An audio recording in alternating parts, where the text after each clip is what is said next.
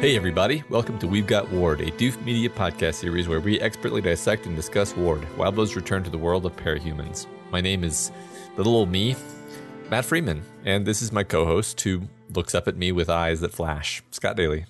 Eyes that Are you breastfeeding me in this scenario? It's parahumans. Powers are wacky. Gross. This is the weekly podcast where Matt and I eagerly dive into Wildbow's world of urethra bugs, making me cry, and alien-based death powers as we analyze and interpret this ongoing web serial. The battle against Teacher reaches its climax as we set up shop in some of the worst minds parahumans has to offer. Then, Path C claims its first victims as Byron is wounded by an explosion and Ashley is killed by being too much of a badass for her body to handle. In the end, Ashley's sacrifice saves the day and the battle is won, but it's Path C, so Teacher escapes, promising that when the day comes, the heroes will wish they sided with him. Ominous. Matt, what did you think of these two chapters and this entire arc? Yeah, I mean, first of all, I just wish that someone who isn't familiar with the story could listen to that intro and hear urethra bugs juxtaposed with making you cry. It's the magic of parahumans. Yeah. I mean, these were great. Like, we've said many times that one of Wildbow's fortes is the ability to very quickly get you into the head of very different kinds of people. And in these two chapters, we switch point of view several times and we get in the heads of several different characters. And each of them is really given what I call the Wildbow treatment. In fact, when we were talking earlier, I just offhandedly referred to it as Wildbowizing the characters. And trusted you to get what I meant. Yes. And so that for me is one of the most fun parts of this chapter is the fact that we so rapidly get these wonderful tours of the minds of these horrible creatures. And then of course, setting that aside, just these are some of the most, intense and significant chapters in the story because frankly, one of the most significant events in the whole story up to this point occurs in these chapters. Yeah, it's the death of one of our major characters. I think everyone was pretty, knocked back by Vista's death that turned out to not be a death. But this is way bigger than that.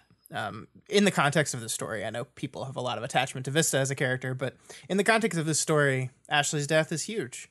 And it's emotional. It's going to be a tough conversation to have. I told you I broke down a little bit while just writing the part of the script that I have to now recite as we get to that part. But yeah, I agree with you. There's some stuff that I want to pay attention to here. Some different things that these chapters do.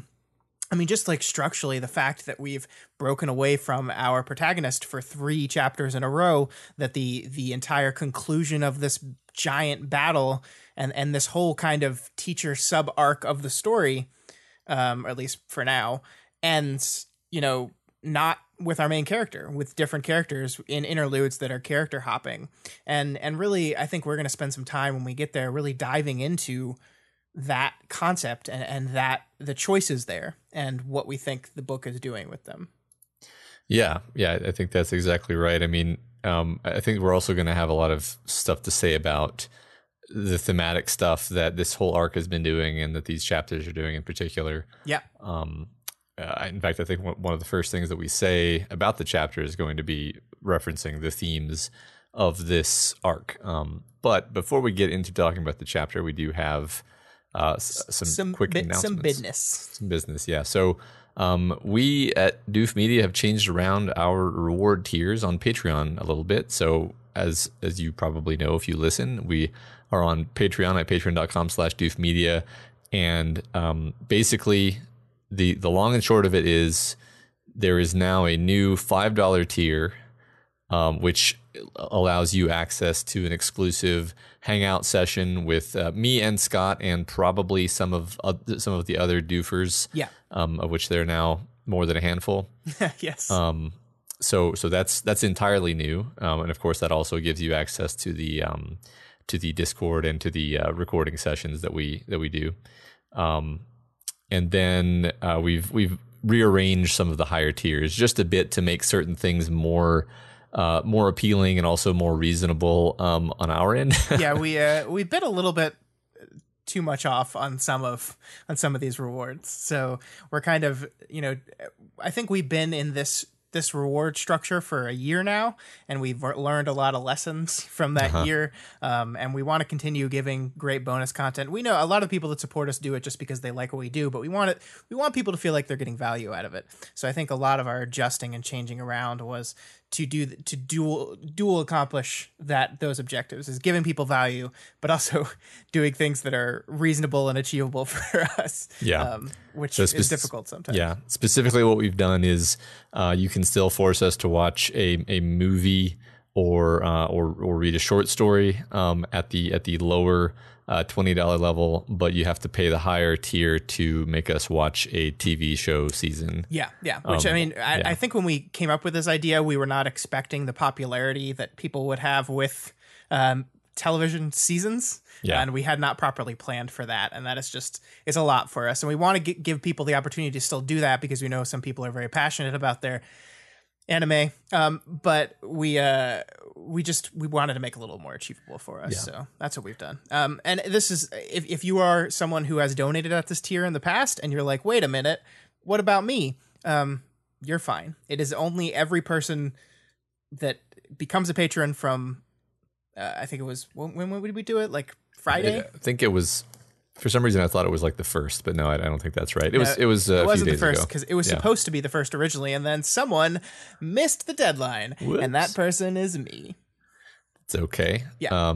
But yeah, and if the $5 tier and the $20 tier don't appeal to you, the $10 tier now gives you access to some kind of exclusive written content from me and Scott. Scott writes short, funny and succinct reviews of all the things that he reads watches whatever in a month. And then he posts those. Yeah, consume. So if you like Scott's brain, which I think we all do. I don't know if I like my brain, but sure. Well, so basically, like, I don't know. I really enjoy reading his short review, his short content, because it exposes me to a lot more stuff than I would necessarily otherwise know about. So yeah. So yeah, and Matt will have some exclusive content on there at that level as well. We're also kind of feeling this is a new thing for us as well, so we're feeling it out. We appreciate you guys, just kind of testing these waters with us as we go and try new things. We want to keep mixing things up, keep getting you guys new things, stuff like that. So you can find out all the information on that if you head on over to our Patreon account. We've broken the tiers down by bullet points to make it very easy to understand what you get at each tier. And so you can see all that over there. So if you have never supported us before, it's a great time to, if you want to shift around your donation level based on the new rules, that's fine too. Just head on over there and see what there is to see. Yeah. All right. Well, we won't talk about that anymore. We're going to get on into the chapter now. Yeah. Let's give the people what they want. 15.y. And here we are continuing the pattern from 15.x, where we're rotating through multiple villain POVs, orbiting our particular breakthrough characters as they execute the plan. And we start with Secondhand, this fucking guy. Continuing our theme of death being liminal and complex rather than final and simple, he calls the thralls zombies. And I just love the connotations here, because colloquially, a zombie is a dead person who has come back to life transformed. And by that definition of zombie, there's a lot of zombies in this arc. There's a lot of people come back from the dead. There's a lot of, in this story at large, there's a lot of people who we thought were dead and they're not actually dead. This happens a bunch of times, actually. Another definition of a zombie could just be somebody who is mindless or without will, which, is another thing we've seen pretty often in this story. People whose minds have been changed or controlled against their will. So I thought that was pretty cool.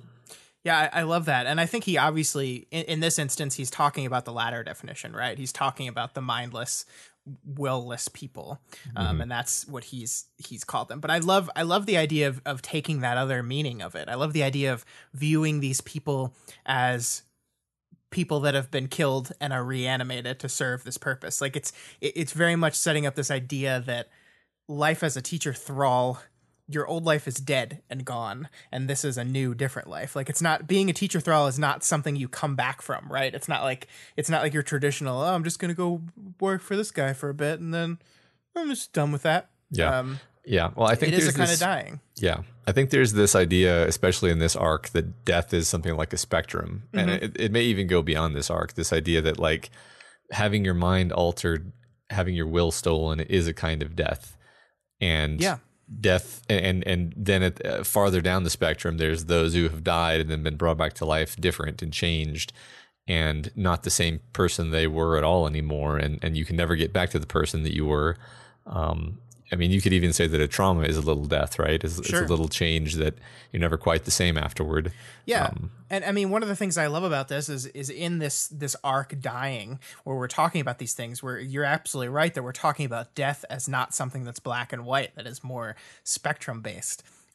We have Cauldron rearing its ugly head again, and the moral choices and decision making around Cauldron rearing its ugly head. And I think those two things combined make for something very interesting here, because we're talking about people who made choices and did certain things in order to save the human race from death, right? But we're complicating that concept now. It's one thing to value the torture of 400,000 human lives versus the death of billions, right? That's an easy concept. But when you start introducing this concept of death as this not clear cut thing, it complicates those equations a whole lot. And I think that's one of the things that our characters, I think that's one of the things we're going to see by the end of these two chapters that Contessa herself struggled with and ultimately reached a conclusion on.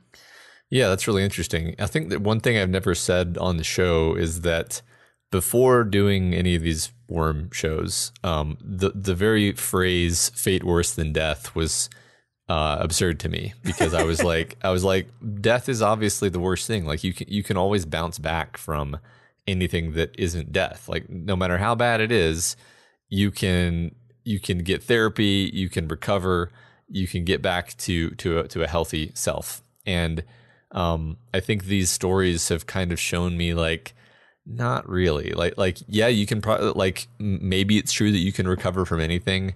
Maybe it's not true. But recover doesn't necessarily mean you're back to who you were. Yeah. That person is dead. This is a new person. So the idea of there being fates worse than death, that the story has explored, has actually changed my mind on this concept quite a bit. And really made the concept more complicated to me.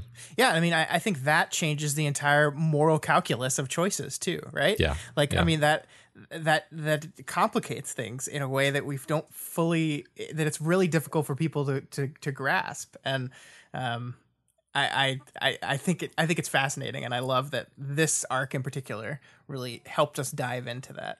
Yeah, me too. Cool.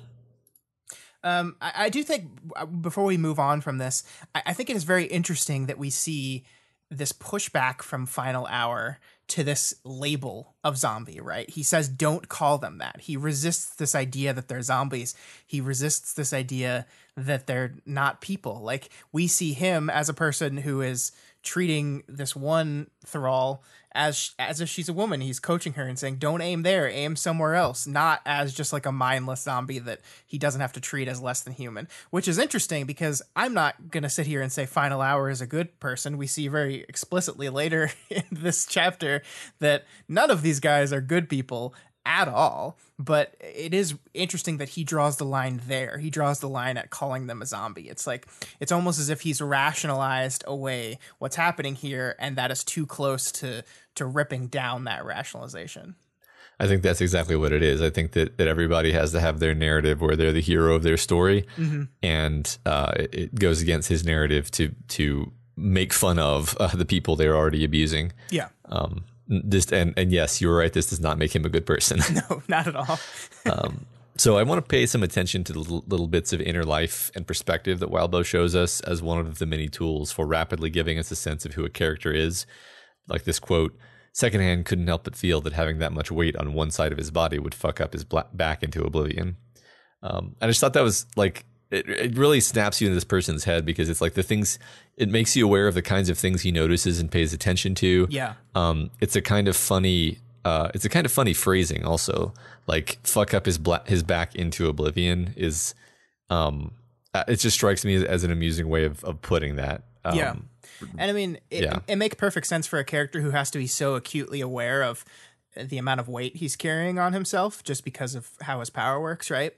So that kind of defines his personality in a different kind of way to where he would notice that kind of stuff. It's really great. I agree. Like, it is, I mean, I'm not saying that no other author does this, and I'm sure there's many skilled authors that do things like this, but it is remarkable how often we see it with these characters. I mean, just in this section, right? Like, not only that, but you have these little bits here where he mentions zombies were in single file, the buff ones lining up behind the faux condom dispenser.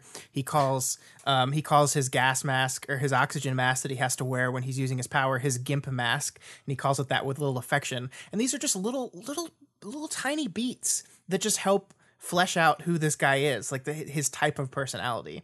And it's really subtle. He does a lot of very similar things with Ingenue in the next section as well. And I think it's so efficient in getting your head around who these people are. Absolutely. Yeah. I mean, this may be the most strained metaphor in the universe, but I think about those YouTube channels or like the Bob Ross thing where you're watching someone paint a painting in real time and your sense of what the painting is going to be evolves gradually, right? And in the course of reading what is basically a short story, like, I mean, maybe it's weird to call it that, but I sort of call these little snippets of a side character like basically a short story. You kind of do get a beginning, middle, and end with each of them. Wildbow has to start from a kind of base and then build upon that, and so everything that he builds up from there has to be consistent with the base. And so I love that he uses, like you pointed out, these, I think all three of these quotes that we have are from pretty early in this section. They are, yeah. And he's giving us these little brush strokes to define who this is that we're in the head of. And it's the type of thing that where like it's really important and it's very easy to miss out on, like when you're focusing on trying to build like the actual plot of the story, right? Like we're in this section. What happens in this section? Well, Secondhand goes and kills or severely hurts Byron, right? That's what happens in the section. That's the plot. And it's very easy to just get swept up in pushing that plot forward. But you really do have to lay this groundwork to understand this guy, or this perspective is just not going to work. Yeah, I agree. So as he is suiting up, Secondhand leers at one of the zombies, and it's revolting. Yep, it's gross, especially when he's frozen in time a little bit later and then just like is trying to get an angle to look down her shirt and says this like deliciously awful line here, which is just like, if I asked teacher for you, would he give you to me? It's just disgusting. Like it goes out of its way here. The text goes out of its way to get us to understand how much of a piece of shit this guy is, right? Yeah, right. I mean, I think it's really interesting later when he's like still telling himself this story about like, man, I didn't used to be this bad, man. Yeah. It's like, Jesus. Yeah, it's all the Fallen's fault. Yeah, exactly. It's all the Fallen's fault. Yeah. So I love this line, this single sentence. I love how much this tells us about the speedrunners. The four squared up, each facing the others, a huddle without closeness. It's perfect. It's perfect. A huddle without closeness. Like everything is conveyed there, right? Yeah. Like who these guys are, what they feel about each other. And the thing that I like about this is we're going to see throughout this first chapter as compared to the last chapter, all these different teams on teacher's side and this concept of loyalty to teacher and this concept of loyalty to each other within your team, and how all these different teams have differing senses of that, right? Like Wasp Commander had this guy with this team that liked each other and was loyal to each other and wanted to be together. Saint and his two guys, like the three of them together were like they cared about each other. Like they lost one of their members and they were legitimately upset and unsure of what to do next. And then you got these guys who are just, it's like an arrangement of convenience, and that's it, nothing more. Yeah, I mean, I don't know if this tracks, but it seems like we've moved from the least monstrous to the most monstrous pretty much linearly over the course of these 3 last chapters. Yeah, I'd take that. Yeah. Yeah. Okay. Interesting. Hey, Scott, I don't know if I mentioned it yet, but these guys suck. Final Hour reached out with his ordinary gauntlet free hand. We tough it through today. We go home to obscene orgies, girls with zero morals, drugs, and luxury.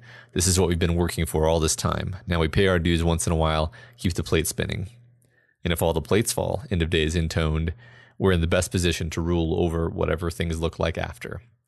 And then secondhand nods just to confirm that he's totally on board with this. Yep. Cool. Great, guys. Way to go. Yep. Yeah, I mean, like, it's so funny because, like, Saint and his crew were convinced that we're on this team because they were convinced that what Teacher was doing was the right thing, right? Like, that this is the right and necessary thing, and everyone else is fighting against them are just misguided. These guys don't give a shit. They don't care. This is all about what is best for them. And you know, this is the 3rd or 4th beat we've had in this arc of people talking about just getting through this today and then going to tomorrow and what we want tomorrow. And you can see the value system in these people based on what that tomorrow looks like. Like for Victoria, it's hot chocolate with Kenzie and Ashley. For Saint and his crew, or was it Saint? Yeah, I think it was Saint and I'm blanking on his name. Misha. Thank you. It's just, you know, like coming together and recuperating together. And for these guys, it's just partying. Orgies. Yep. Zero morals, drugs, luxury, orgies. And not that I'm kink shaming orgies. Knock yourself out, people.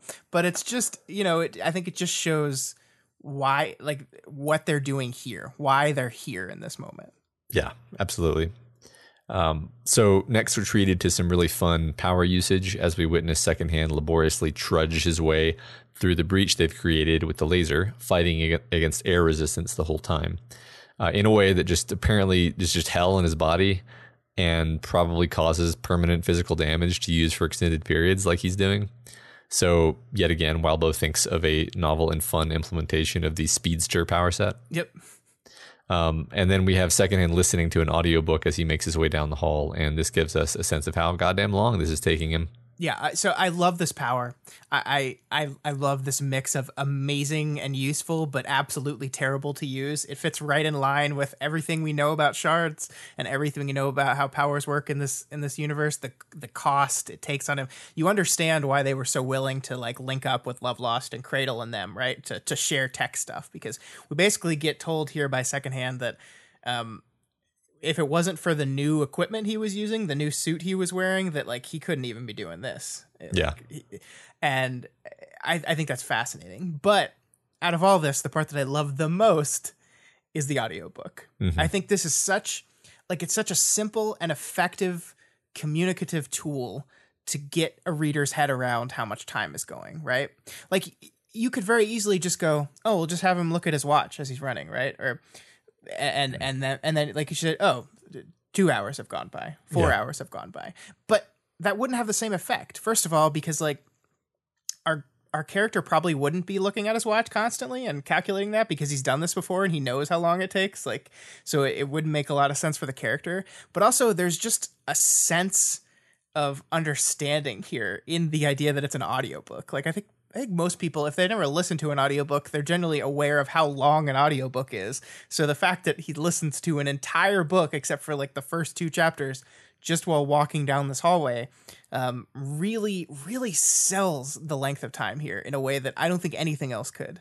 Oh, absolutely. It makes it so much more agonizing than if you said like it had been 3 hours or something. It's more visceral. Yeah, I absolutely like adore that. Yeah, just like the number, the time, just listing, it's arbitrary, right? There's no meat to it. There's no connection to it, because 3 hours can feel like it takes forever, or it can feel like it goes by pretty quickly, depending on your frame of mind. But an entire audiobook That works. And it also is a great character moment because we get to see here that the audiobook he's listening to is something that was recommended to him by End of Days. It never says what it is because he can't bother to go back and listen to the title, but it is obviously something religious because he says specifically that if nothing else, it would help him walk the walk and talk the talk amongst Earthsea and the Fallen. So these are hyper-religious groups that they are allied with out of convenience. They don't actually agree with them in any kind of philosophical way. So he's reading this audiobook in order to fake it a little bit. Yeah. Also, I think it's worth pointing out Wildbow's ability to keep track of stuff over like a million arcs because the fact that, or a million words, I should say, the fact that Secondhand was making daily walkthroughs of Hollow Point was explicitly mentioned when they were talking about, when Breakthrough was talking about where to put their base. They were like, we have to put it outside of a certain range because the speedrunners have somebody who checks out the entire basically the entire territory. Yeah. And so he was having to do this every day, and he explicitly references that here. So I just think it's a fun, like, yep, that's what was happening. This guy was just suffering. Yeah, that's a great point. Because we knew his power, right? But we knew it externally. Oh, he just like can freeze time and move. Cool. But like this is so much worse than any of that. Yep. So he finds Capricorn Orange and Victoria making their way down a hallway, and he heads them off and he plants mines ahead of them, and then he detonates them when the heroes are in range. Victoria hits him hard with her aura, and he finds that he can't escape it even when he enters his speedster state. Ha! So as he makes his way back past them, he finds that it's actually Capricorn Blue who has been badly wounded, seemingly having absorbed the blast, and spared Victoria the brunt of it. Yeah, we talked last week about how using Contessa in this story is walking a very, very fine line, right? And I still think it is. But using Contessa here in this moment is just a perfect way to mine drama out of your story, I think. We know, or at least we have a reasonable amount of certainty, that at the end of this thing, at least two members of Breakthrough won't be walking away from it. And thanks to Capricorn's making the thoughts that most of the fandom had textual, we're pretty certain that one of them is going to be one of the Capricorn brothers, right? Just because of the extended time which they're hurt. That's something that Tristan, or was it Byron? Capricorn verbalized as a probability. Yeah, it was Byron. And I mean, that's where my money is right now. Yeah. I think we'll talk about that a bit later. But because we know that, though, this whole moment plays out like a car crash we know is coming but can't stop, right? This guy is coming, the bombs are going to blow up, there's nothing we can do. We're in his perspective, so we've lost agency on our characters. We don't get to see them make the choices and make the decisions because we're in this third party, and so we just have to watch it happen. Go ahead. It's just such a horrible, sickening way to go about it too. Yeah. Like we're watching these heroes who we love running into a like an IED type situation where it's just like, that's just not even, there's no like glory to that. It's not like, it's not badass the way Ashley gets to have her outro. It's just that's low and it just sucks. Yeah, especially since the book has gone out of its way to really make us hate this guy, right? Like he's a miserable piece of shit that we don't like, that has no redeeming qualities whatsoever. And this is the guy that's going to take down our boy. Right.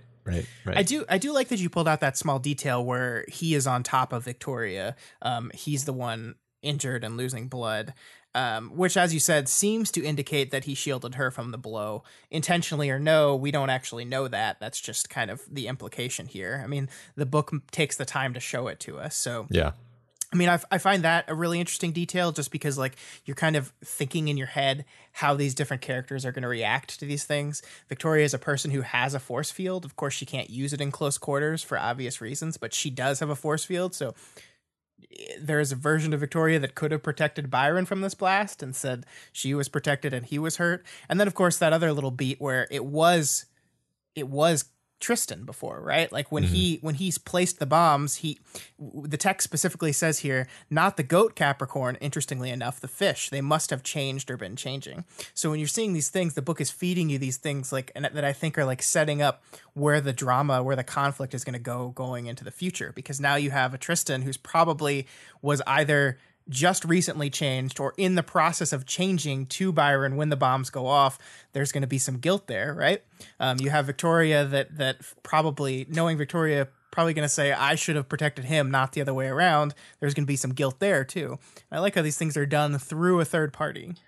Yeah, me too. I mean, correct me if I'm wrong, but we don't actually know that Tristan is okay until the next chapter, right? Correct. Yeah. So the idea that this bomb hit them while they were changing leaves us with the sense that maybe it has maimed both of them, you know? Yeah. And we know that's not the case, but but Wildbow has left us with this horrible, horrible situation. Thank you, Wildbow. Yeah. I like it though. I think it's really, it's some small details told from that external point of view that means stuff to us and not the character. And I think that makes them land in a different way. Sure.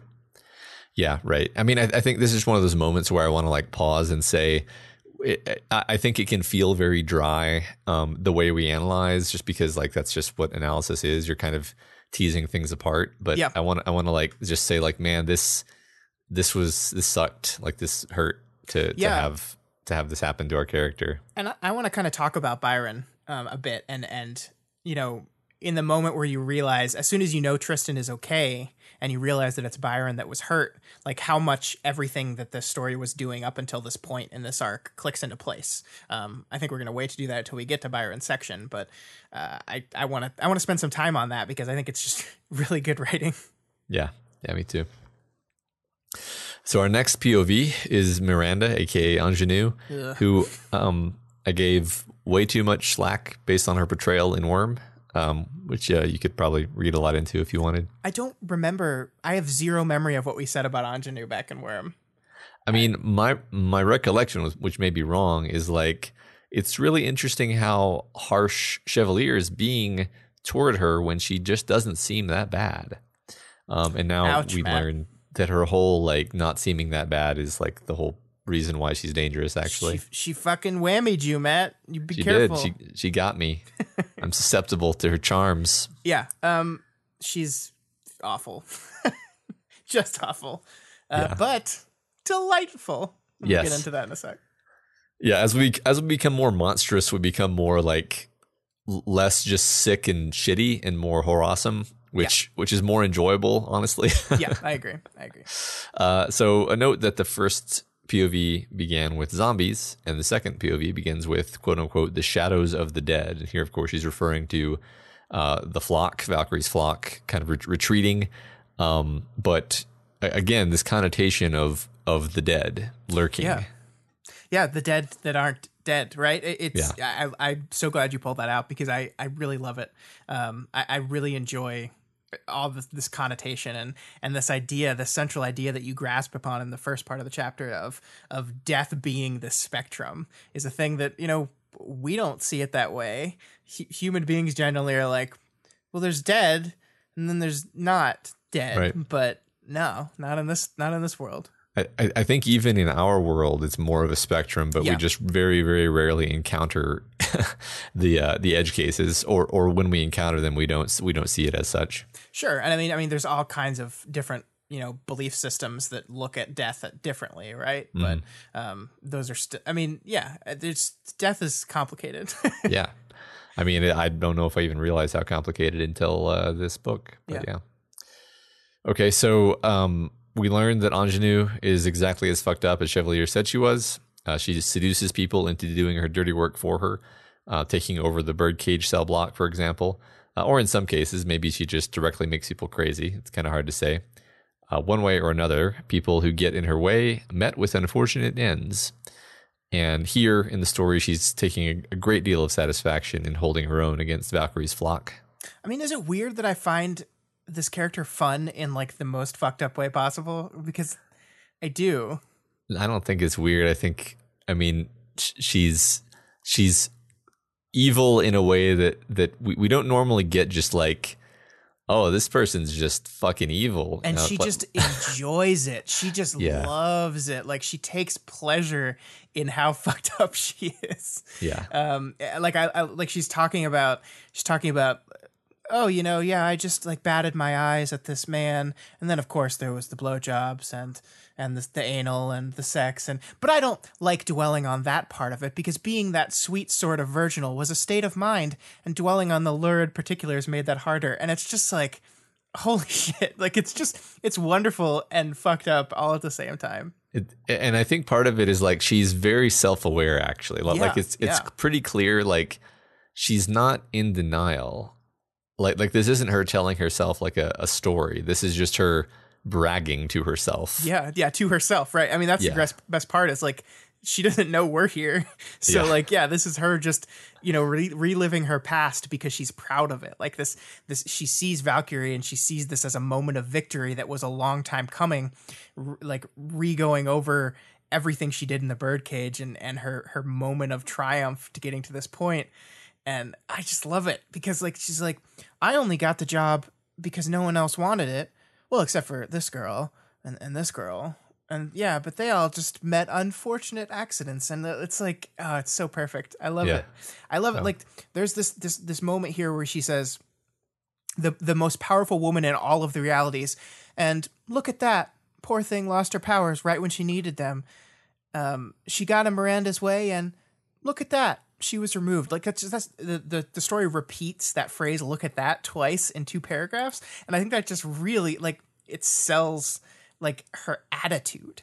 Absolutely. Like, I love it so much. Like, she's a piece of shit. I hate her. Right. But I love her.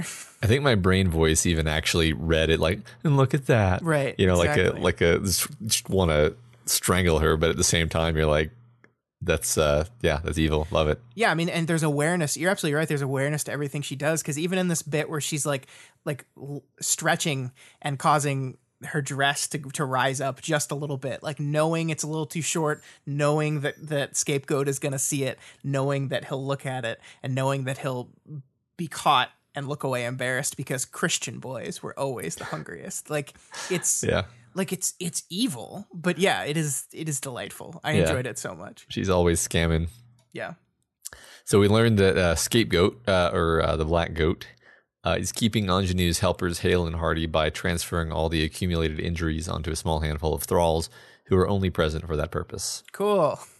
Yeah. I bet all these people agreed to that totally and didn't have any objection to it at all. Yeah, they're probably getting paid a lot for taking on a whole bunch of fatal injuries. Yeah. So Black Goat makes the double mistake of not listening to Ingenue and then insinuating that she's capable of making mistakes. So she has him torn apart. And she doesn't seem too bothered at the idea that she might have killed him, actually. Nope. So I think this scene serves the dual purpose of introducing us to Spawner and what his whole deal is, in addition to, showing what a monster Ingenue is and what she's willing to do if somebody crosses her. Yeah, I mean, we'll dive into him a little bit more in the next chapter, but he is that bonesaw creation, and he's awful.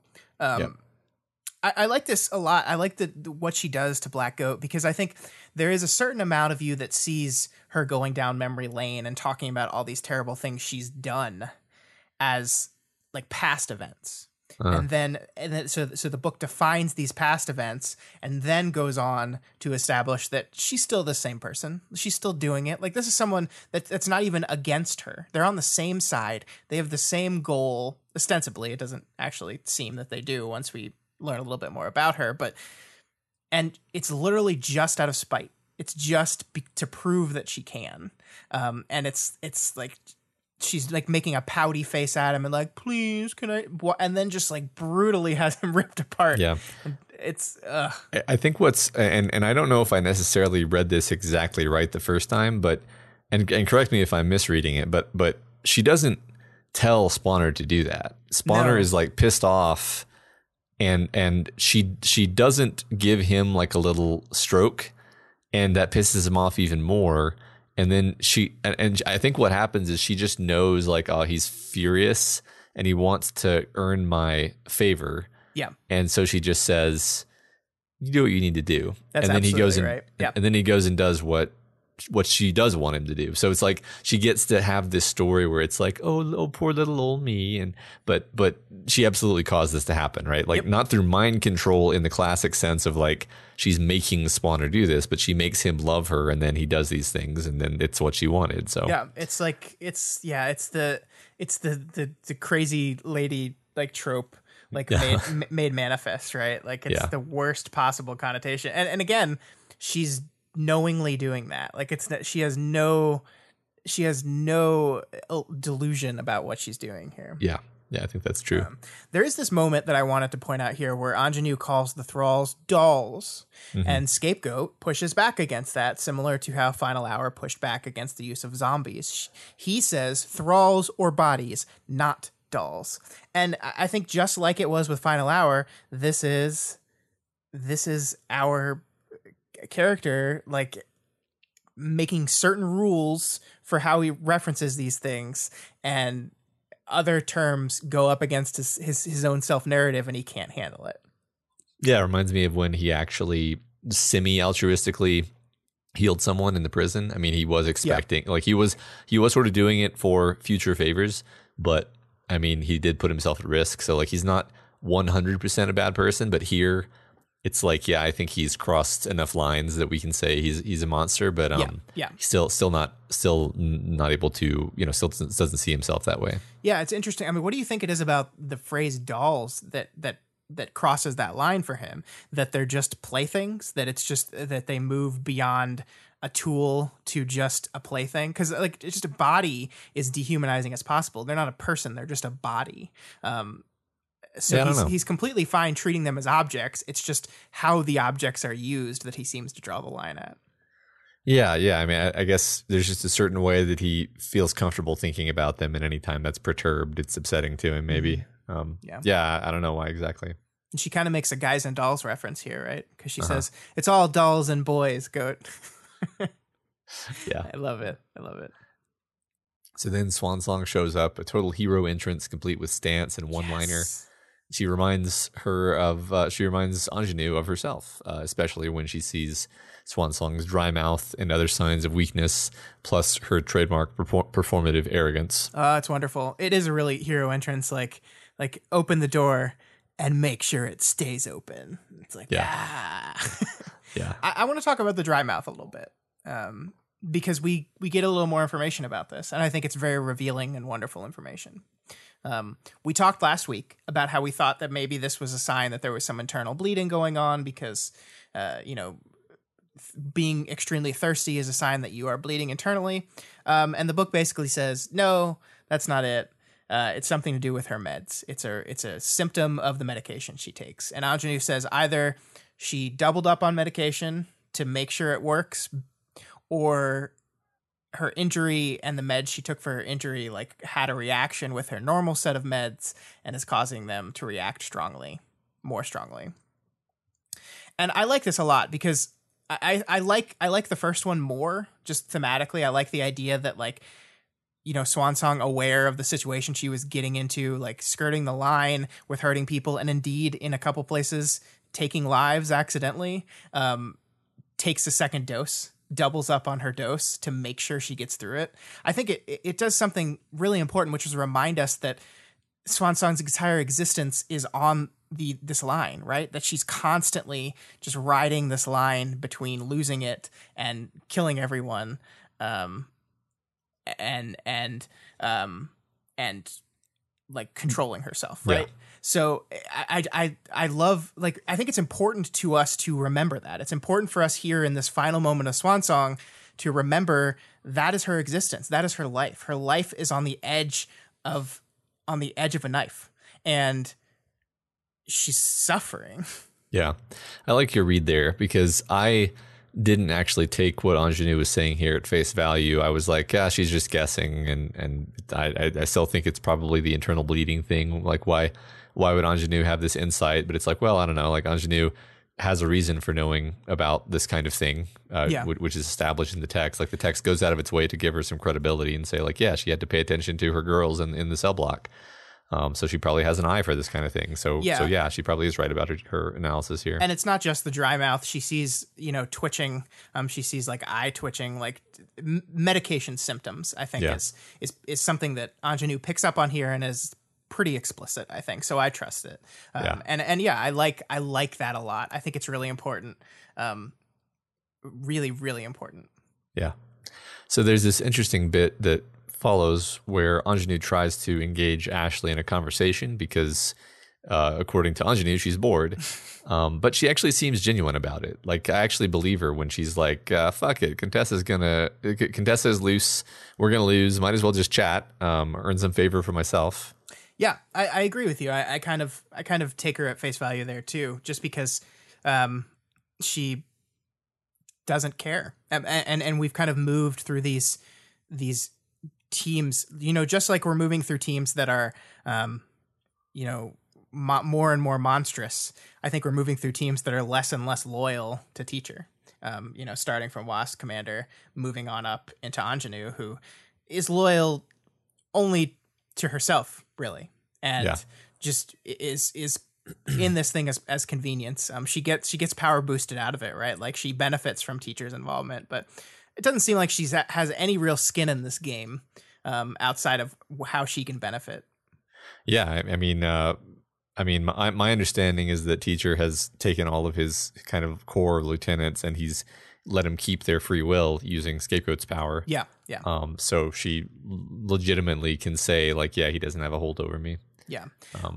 Yeah. What I really love about this moment is for me, and I don't know if I'm the only one that thought this, but for me, there was going to be this moment where you think Ingenue is like going to try to convince Ashley to join her, right? Like, this moment where Ashley accuses her of playing both sides, and she says, "Don't we all?" Kind of. And I think this is a perfect swan song moment because, like, playing both sides is something that is a question that has been around Ashley since the beginning, right? I mean, this idea that she was only going to be a hero for as long as it worked out and then was definitely going to go back to being a villain. That was always what was going to happen. She was pretending to be a villain back in the whole Hollow Point. Thank you. Hollow Point area. It's this ongoing question of which side are you? Are you the damsel side? Are you the Ashley side? And it seems like this could be setting up to like the last temptation of Swan Song here, like Ingenue is going to be like, join me, come with me. And I really didn't want that to happen. Like I was like, oh no, we're not doing this, are we? And it's so wonderful to me that we're not, that this is just like that. Ashley at this point in the story knows exactly who she is. Complexity or not, she knows who she is. She knows what she wants. She knows what she wants to be. And she's just here to be the hero, to fuck up the bad guy, and to complete her mission. And I like that we kind of lean into that for like a little bit, and then it's like immediately squashed. Like, nope, fuck you. Right. Yeah. All she's doing is basically waiting until she can get a little bit closer. Yep. And she does. She tries to blast Ingenue. Although she hesitates just a fraction of a second before doing it, which allows time for Ingenue's servants to protect her, to give her power immunity. And then Ingenue uses her new boosted power that allows her to interfere with and manipulate others' powers now at a distance and not requiring touch in order to highly disrupt Ashley's ability to control her power. Yeah, so she lands on the ground hard, really hard. And we know she's already injured, so that hurts even more. Yeah. I want to talk about that hesitation real quick, because I think that's really important. Because damsel of distress does not hesitate in that moment, right? She just goes for the kill immediately. No hesitation. But Ashley does. Swan Song does. That's the person she is. And that moment of hesitation is ultimately kind of what results in her death, right? Because if she hadn't have hesitated there, Ingenue might have been killed. She wouldn't have. I mean, you never know. Like, right, we can't know for certain, but that hesitation seems to lead down a chain of events that ends in Ashley's death. So is the lesson here then hesitating is wrong? Be the cold-blooded killer, be the damsel? No, I don't think so. And I think that leads into the part of Ashley's death and the significance of Ashley's death here that I love the most. But we gotta get to that in a little bit. Okay, let's do it. So put a pin in that. And I'm going to remember to take the pin out this time. I promise. Don't worry. We don't leave pins in things on this podcast. So we snap very briefly over to Last Minute before this chapter wraps up, as Last Minute reacts to Secondhand disappearing, instantly hearing the mine detonate, and then Secondhand returning to report the foreboding success. Yeah, I like this moment. I do. It feels a little weird to me. Like, it feels like this moment that, like, it wanted to, like, the chapter wanted to end on this big bang moment, right? Where Secondhand that says one of the Capricorns is taken out and Antares is injured. And it's this big bang chapter end moment, right? But, like, structurally, it just felt a little weird to me. Like, we did this thing where we were with one character for a really long time, then we switch over to another character, and then we go back to a different character in the first group, but only for like 3 sentences, and then we're done. Like, I liked the moment. It just felt a little. The structure of the chapter felt a little weird to me. And is it just me? I don't know. I don't think so. I mean, I was trying to find like the Da Vinci Code pattern hidden in, you know, the way the characters are visited and what each of them represents and so forth. And I think maybe it's just really hard to write multiple consecutive multi-character interludes from the perspective of weird villains that we've never seen before. Yeah, sure. And this was an okay way of ending the chapter, because maybe the ingenue, you know, outro wouldn't have worked as well. Well, I mean, what I kind of thought was, what if you did the ingenue part first and then the speedrunners part, and then you could end on the continuation of the speed. I don't know. Like, I don't even know if I like that, because I do like the kind of linear escalation of bad guys as well. So I don't know. I mean, I don't see, the thing is, I don't actually have a problem with this last snippet. It's just very, very unusual. Like, in terms of, it's already unusual to have multi-character POVs, although it's become less unusual as war has progressed. Like, we've seen a bunch of different times where that's happened, but it's, to have such a short POV is interesting. Like, again, I'm like, I feel like I might be missing something that makes this make more sense. And as it is, I'm not like off put by it. It's just like, yeah, it sort of does strike me as like, I wish I could explain why this is this way. Yeah, I mean, I like I said, I liked the moment itself. It's just the moment when, you know, put into the overall puzzle that I was like, huh. Yeah, I mean, it is kind of a fun idea, just that we've captured, like, Secondhand disappears, bang, Secondhand reappears. No, yeah, I mean, it's cool. I think that's really cool and effective, and we kind of replay the same line that we heard from Secondhand's point of view, except his next 6 hours was slowly trudging through misery, which for the other character, it was just instantaneous. Yeah. It's also interesting that he's like we've got him, and then the next time we actually see Victoria and Tristan, they're like perfectly, you know, I mean, not perfectly, right, but they're still holding them off. Turns out we didn't got him. Yeah, right. It's funny. Yeah. So all right, moving on to 15.z. Yes. Finally, we lodge in Teacher's Dumbhead, and he gives us some color commentary on the percentages that we keep seeing. We see that his life has been pretty stressful lately. Poor guy. Yeah, poor guy. I like that we open up with those numbers once again, reminding us of this like ominous counter of doom. And we get a little bit more information on what they mean. Not much, but just a little bit more. That if the ceiling got to 100, it would not be a war, a raid, nor a petty rebellion. Which I love that he calls it that. I love that, like, this massive Warden scale attack he calls a petty rebellion. It's perfect. It's great characterization. It would be a cataclysm, though. And he also calls the floor number what reality as they understood it was willing to handle, or willing and able to handle. I think that's great little detail too. So we're getting thrown little bits, little crumbs of the full scope of what this means. Yeah, right. It's and it's left to our imagination what it would actually look like. But it's clear, like the scale of it is clear, right? Yeah. Like it's interesting. I mean, it's a fun tool because Wildbow has used this to create a sense of stakes without actually needing us to understand exactly what those stakes are. Yeah. It's like you figure it out. It's going to be real bad, folks. Yeah, I mean, we know enough about the world and about what's going on in it to come to a hypothesis that is enough to buy us into why this is bad without needing to know it all. Yeah. Yeah. I mean, I think we all have our own mental image of what happens when the floor gets broken or whatever. Sure. Yeah. So I think the most important part of the start of this chapter, though, is that teacher is coming from somewhere. And this is something that was not readily apparent to me the first time I read it. It didn't become more obvious until I was going through it again. But the chapter opens with the first thing he looked at when he could see the light again was the computer screen with the numbers. It took a moment for his eyes to focus. So yeah, like I said, I didn't pick up on this my first time through, but on a second read through, it becomes pretty clear that the place teacher was the same place we see him trying to go to at the end of the chapter, this door to the shard world. And it's clear that being there is taking a lot out of him, right? Like comes out covered in sweat. He needs a wet towel. He's losing weight, it says. And later in this part of the chapter, it says he wasn't even there for that long, and it took this much out of him. I think that's a wonderful little bit that if I had picked up on it the first time, I would have been so freaking curious and so hopeful that the chapter would have explained it to me, and very happy that it would have. But I like that as a great way to start.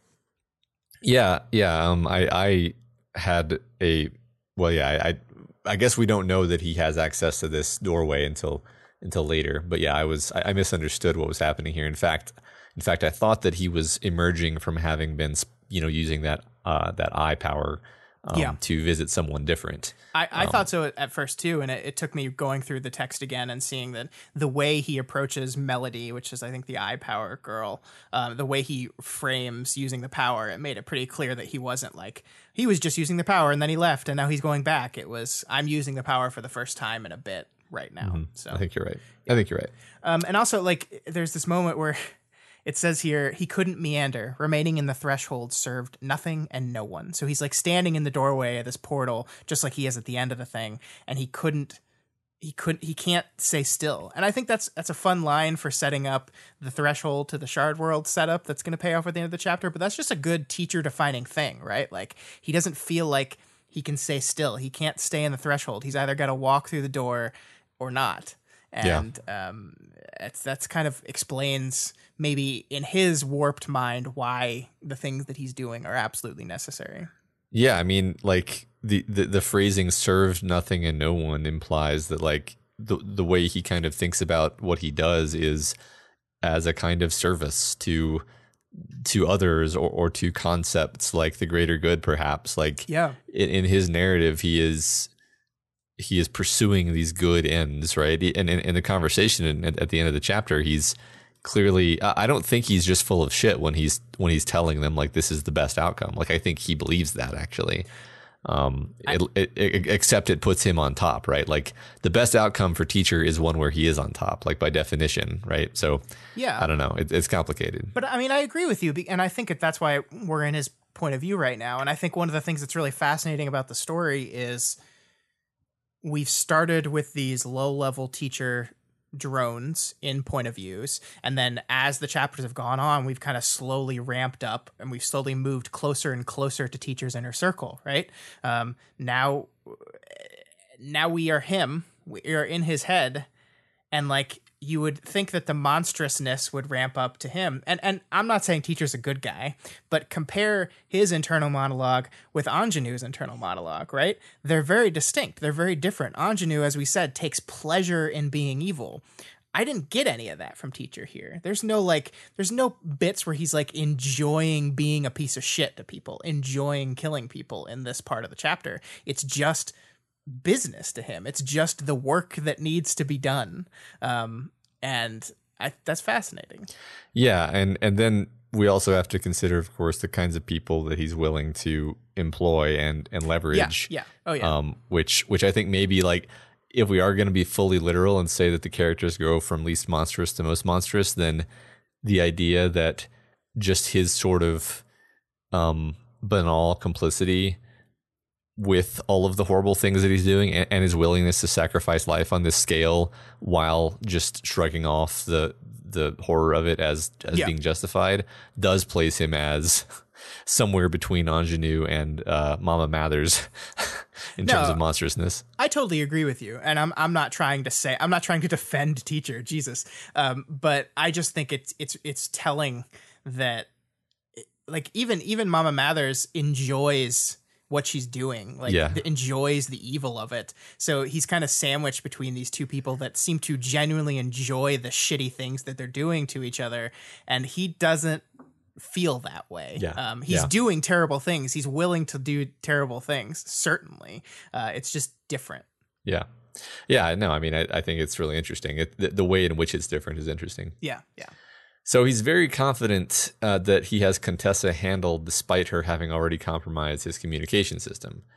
So are we meant to take from this that he's hilariously overconfident, or that he's actually kind of right? Because he does actually escape in the end. Yeah, I mean, I think it's kind of a little of both, right? I think he is really confident, but I also think he's wrong. I mean, like, the thing that I love about the ending is that you see this moment of genuine surprise from Teacher when Contessa says the choice that she's made. And I think maybe part of that confidence was this understanding in his mind, or this thought in his mind, that she was the same Contessa who participated in all the cauldron choices, that she was the kind of person who would see the best solution as he thinks it is, and just agree with it on some central level, so that while she was being a thorn in his side, eventually she would understand that his way was the right way. Because I think that is the moment we see surprise in him, right? That she's a different person. She's not that person. Yeah. So, I mean, he is overconfident because he loses, but he does survive. So sure. Yeah. So he learns that apparently Citrine and Kurt were just blown up in a car bomb, and one of them is dead. Dinah is upset. So first of all, I've heard a lot of chatter in the chats and the channels and so forth that people don't believe that Citrine and Kurt were actually in that car. They think maybe it was body doubles or something. Yeah, well, I mean, I think the evidence for that is Citrine and Number Man were at the raid, right? They said specifically they were going to be participating in the raid, and then when the report is handed down to Teacher, they are told they were leaving the office and heading home, and there's some discongruity there, right? Yeah. Now, I mean, it is certainly possible that like the way Teacher learned about this was through like a news report in which the press released it as they were heading back from their office, right? And they like kind of, so I mean, it is very possible, but I mean that does seem to be some inconsistency there, right? The one thing we do know is that Contessa ordered one of the Number Boys to go tell Citrine to head home immediately. So I don't know. It seems like that is pushing the pieces towards this car bomb will help distract Teacher. I don't know. I don't want to get bogged down in this, but I was like, even if they are participating in the raid, they could probably get out of the building to a car and start heading home pretty quickly, since it's Citrine and Kurt of all people. Sure, they can probably move quickly if they need to. So, I mean, for all we know, the entry point they took to get to Teacher's base was an office. You know, so like, right. I don't know. I really don't know. Yeah.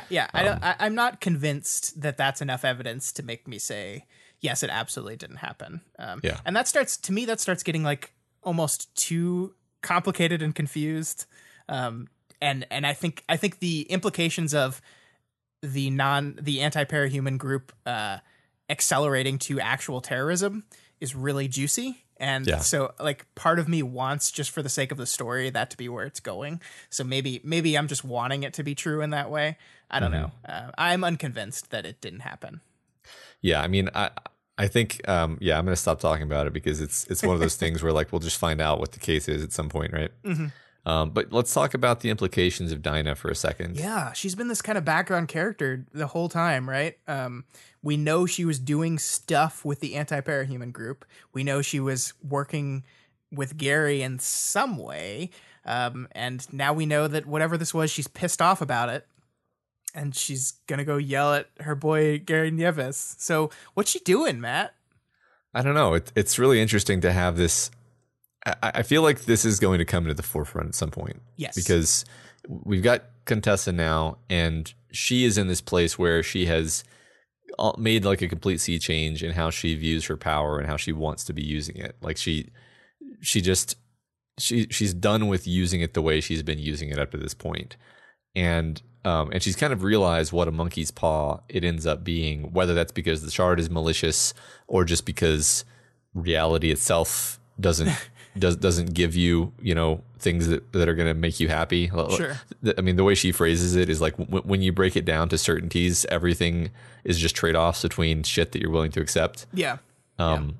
Whereas Dinah, her power, or just the way her power works is different. And so maybe she's trapped in a similar way where she's trying to steer things using her power, but either not quite getting what she wanted, like in a kind of Contessa way where she thinks she's steering things in a good direction, but then becomes increasingly disturbed by the requirements of getting there. Yeah. I mean, that's kind of my first pass. Well, Contessa's power is proactive, right? Mm-hmm. And Dinah's power is reactive because it's like do something, then see how the percentages change. Mm-hmm.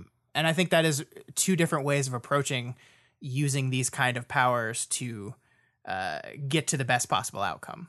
And I think it is really fascinating. And I agree with you. Seeing how she slots into this whole thing is going to be really, really interesting. Because obviously, for some reason, she believes, or her power is making her believe, that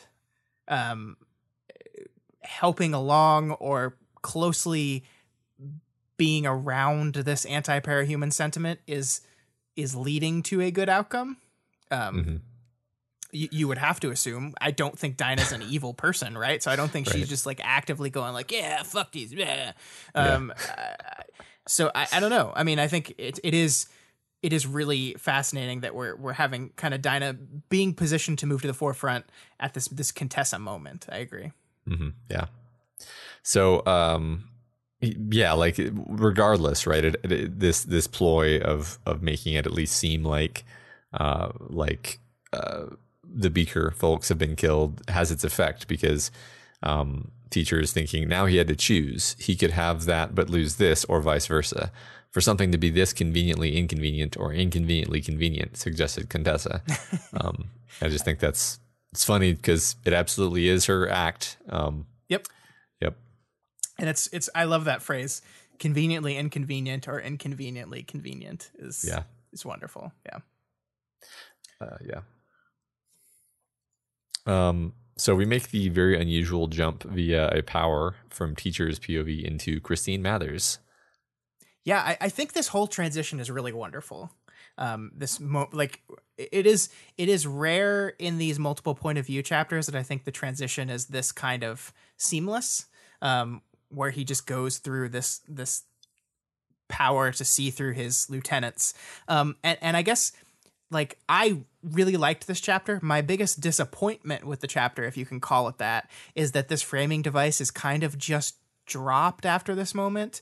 I thought it would be really cool if it continues throughout it. Like one of the things I really love about the Wildbow interludes is that they are, as you kind of hinted, like short stories, like these mini stories, and they usually have some sort of like structural element to them that usually carries through from the beginning of the chapter to the end of the chapter.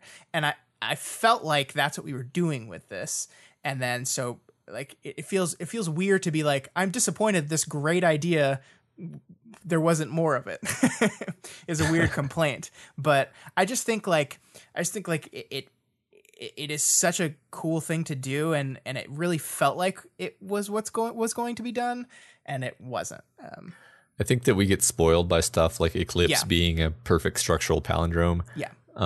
And yeah, I mean, my favorite of the Wildbow interludes are very tight, right? They have this core central idea to them, and the chapter is built around that core central idea. And I love everything in this chapter, right? I think it's all fantastic. Like when you're in it, it's wonderful. It's working on me. But yeah, if I'm looking at this from a 500-foot level, I'm just like, oh, I wish it was like those other fantastic interludes. Instead, it's just a great interlude. Yeah. I mean, I guess I agree to the extent that when you see one device being used to transition between characters, and then there aren't any other devices used to transition between characters, it sticks out. Yeah. And there's a moment after the Mathers section where we jump back to teacher for a couple paragraphs. And I felt like that was setting up that, right? Like I really felt like at that moment, like, okay, we're back in teacher and now he's going to go to the next one and the next one. Right. So, I mean, it just felt like that's what the book was doing. So it was just a little like, huh. Yeah. You know, again, I think the elements of the chapter, great. Yeah. It's just the structural stuff. I don't normally like to make guesses of this nature, but like maybe that was the original plan with the chapter. And then Wildbow decided that didn't really work. I am confident enough to say, yeah, it was something like that, because it just seems, it just really does seem like it. That's a total guess, but yeah. Cool. All right. So as we join, let's do this great, amazing section. Yes, lovely Christine.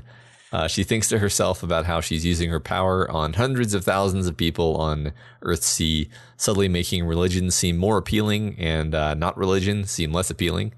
Really a very cool application of her power, actually, and I think scary in a whole different way from the more overt and like immediate combat uses that we tend to see.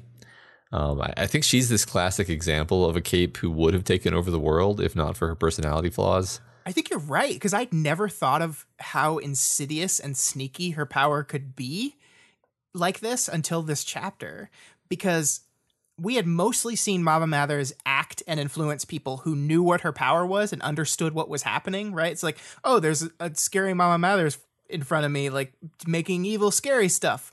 That's awful. And I know it's fake, but it feels real. But yeah, these are like 250,000 people who have no idea who she is, have no idea what her power is, and have no idea that they're under her sway. And she can just do these little things that just push them in one direction or another.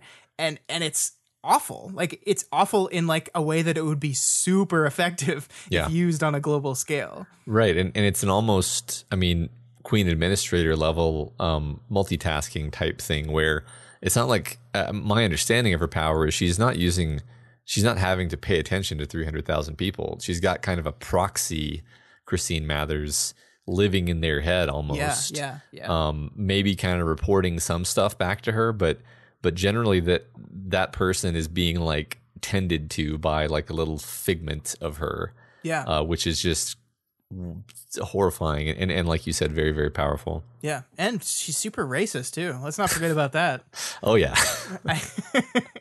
The part where she's like, yeah, and then we'll make all the brown and black people, kneel down before the whites. Yeah. I was like, God, you were terrible enough as it is. Now you're just going to throw racism into it just for funsies. But first things first. Yeah.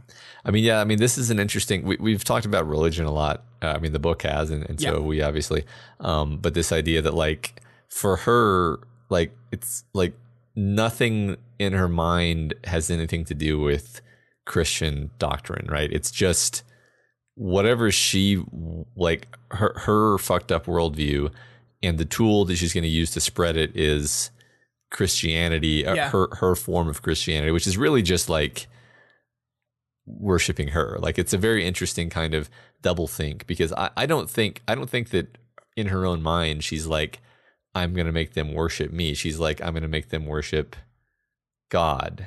And Jesus specifically. I mean, that's like, it is definitely Christianity, because she says, like, if you're worshiping God but not mentioning Jesus enough in your sermons, I'm going to punish you. And that is, I mean, it is really specific to that. But like any other denominations, any other belief systems that don't line up with her, I'm going to punish you. I'm going to make them look terrible. It is specific to Christianity, but it is not Christianity in any way, shape, or form. Like, I think you're absolutely right. Yeah.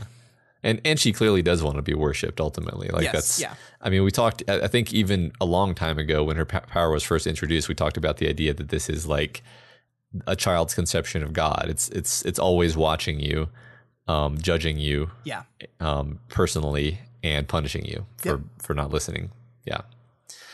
So anyway, she finds that she can use her power on Chevalier in a deeper way, because his kind of powers sight that he has gives her an avenue with which to flood him with memories of her life.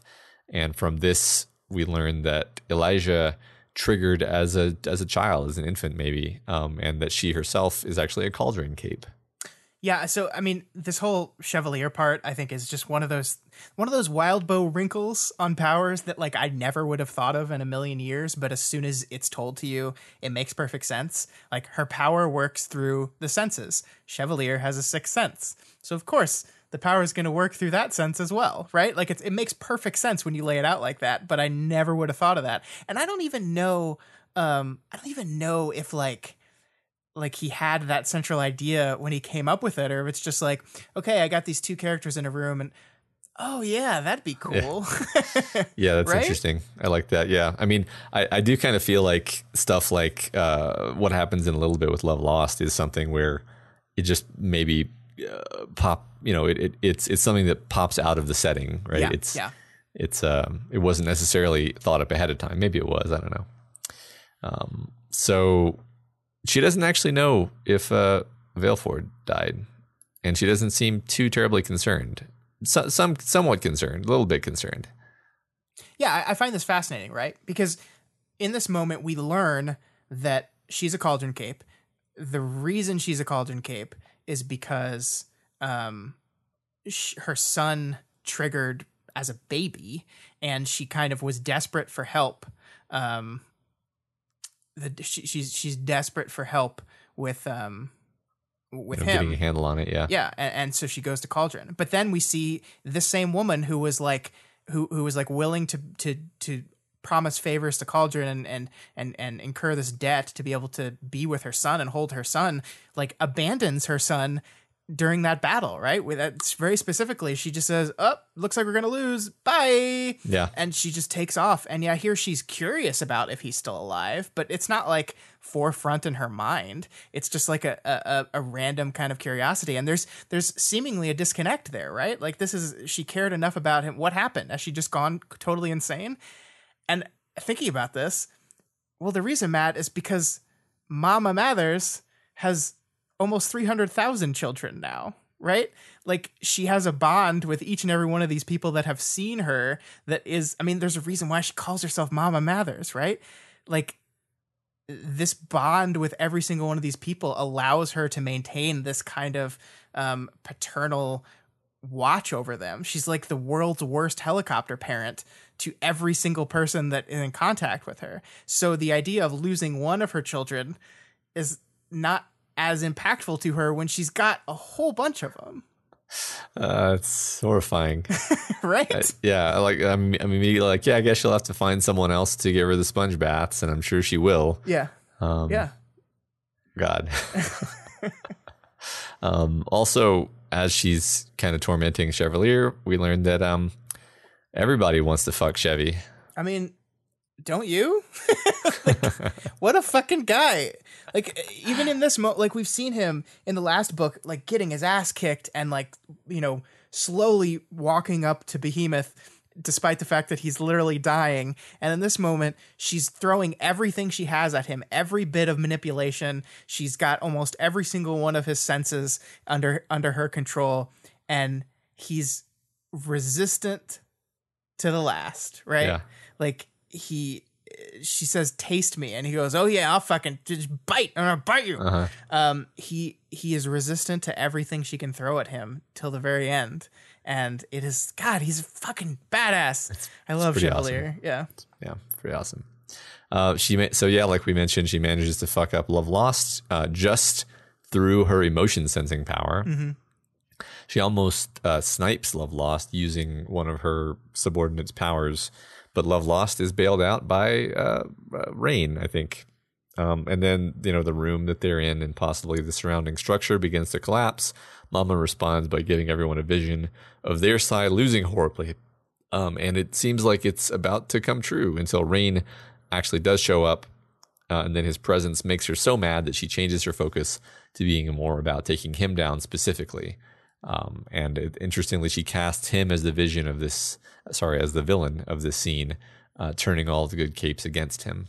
Yeah. I want to talk about this for a bit. And we try not to like get into the community conversations about stuff, right? But there is one thing that I did want to talk about here a bit, because one of the critiques of this chapter I saw is that people really thought it would be much more fitting and much more important for us to see Rain's fight with Mama Mathers, right? To see this final conflict. This is the guy versus the woman that is heavily responsible for a lot of the bad shit that happened to him. And they wanted to see more of this conflict. They wanted to see it to its fruition. And that's one of the critiques of this chapter that I just don't agree with at all, because I think there's everything here that we need there to be. I honestly do, because there's this moment right here where she sees Rain, and he's not hers anymore. He is like, and of course he's not hers because of his new family, because of the tech that Kenzie has given him that is allowing him to look at her and hear her without being affected by her. But that's because he's found a new family. He's found a new group to belong to, and he's not part of the Mathers family anymore. And that is made abundantly clear here, to where the only option she has in this moment is to build a false image of who he is and use that false image to get other people to attack him. And it's a good line, like this thing she thinks to herself: you walk up to them as if they're your allies, that you have their back and they have yours, but you're alone, child. You will always be alone unless you're with me. And it's like a good line. It's like a badass line, but it rang so hollow to me in the moment. It's bullshit. Like, it's total bullshit. Rain isn't alone. We know that he isn't alone because we know who his new family is. And these people that are turning on him in this moment are not turning on him because they still believe he's that old person. They're doing it because she's forcing the image of that person to be here, an image of him that is not him. She has to create that image because it's not here anymore. And I'm not saying that Rain's not going to struggle with his past. Like, that is going to be something he's going to be struggling with for the rest of his life. It's part of life. But he's not that person anymore. And this threat of hers just rang so hollow to me. And I think it's supposed to. I think everything in this interaction that needs to be there is there. And the actual, like, kicky, punchy, fighty part, I don't think is necessary. I don't think we're going to learn anything more about Rain's character in the rest of this fight. Yeah, I mean, we already saw him kill Valefor, which was, first of all, not played as a badass hero moment because he hated that he had to do that, and he asked permission to do it first, right? Yeah. Like as much as we kind of are glad Valefor is dead, it was not a moment where you're like, yeah, fuck Valefor. It was like, I mean, I can't help but remember that, like, hey, this is the guy who, like, brainwashed himself like to get out of the suffering that he was going through. Like, yeah, I mean, yeah, he sucks totally, but like, he sucks because of powers. Yeah.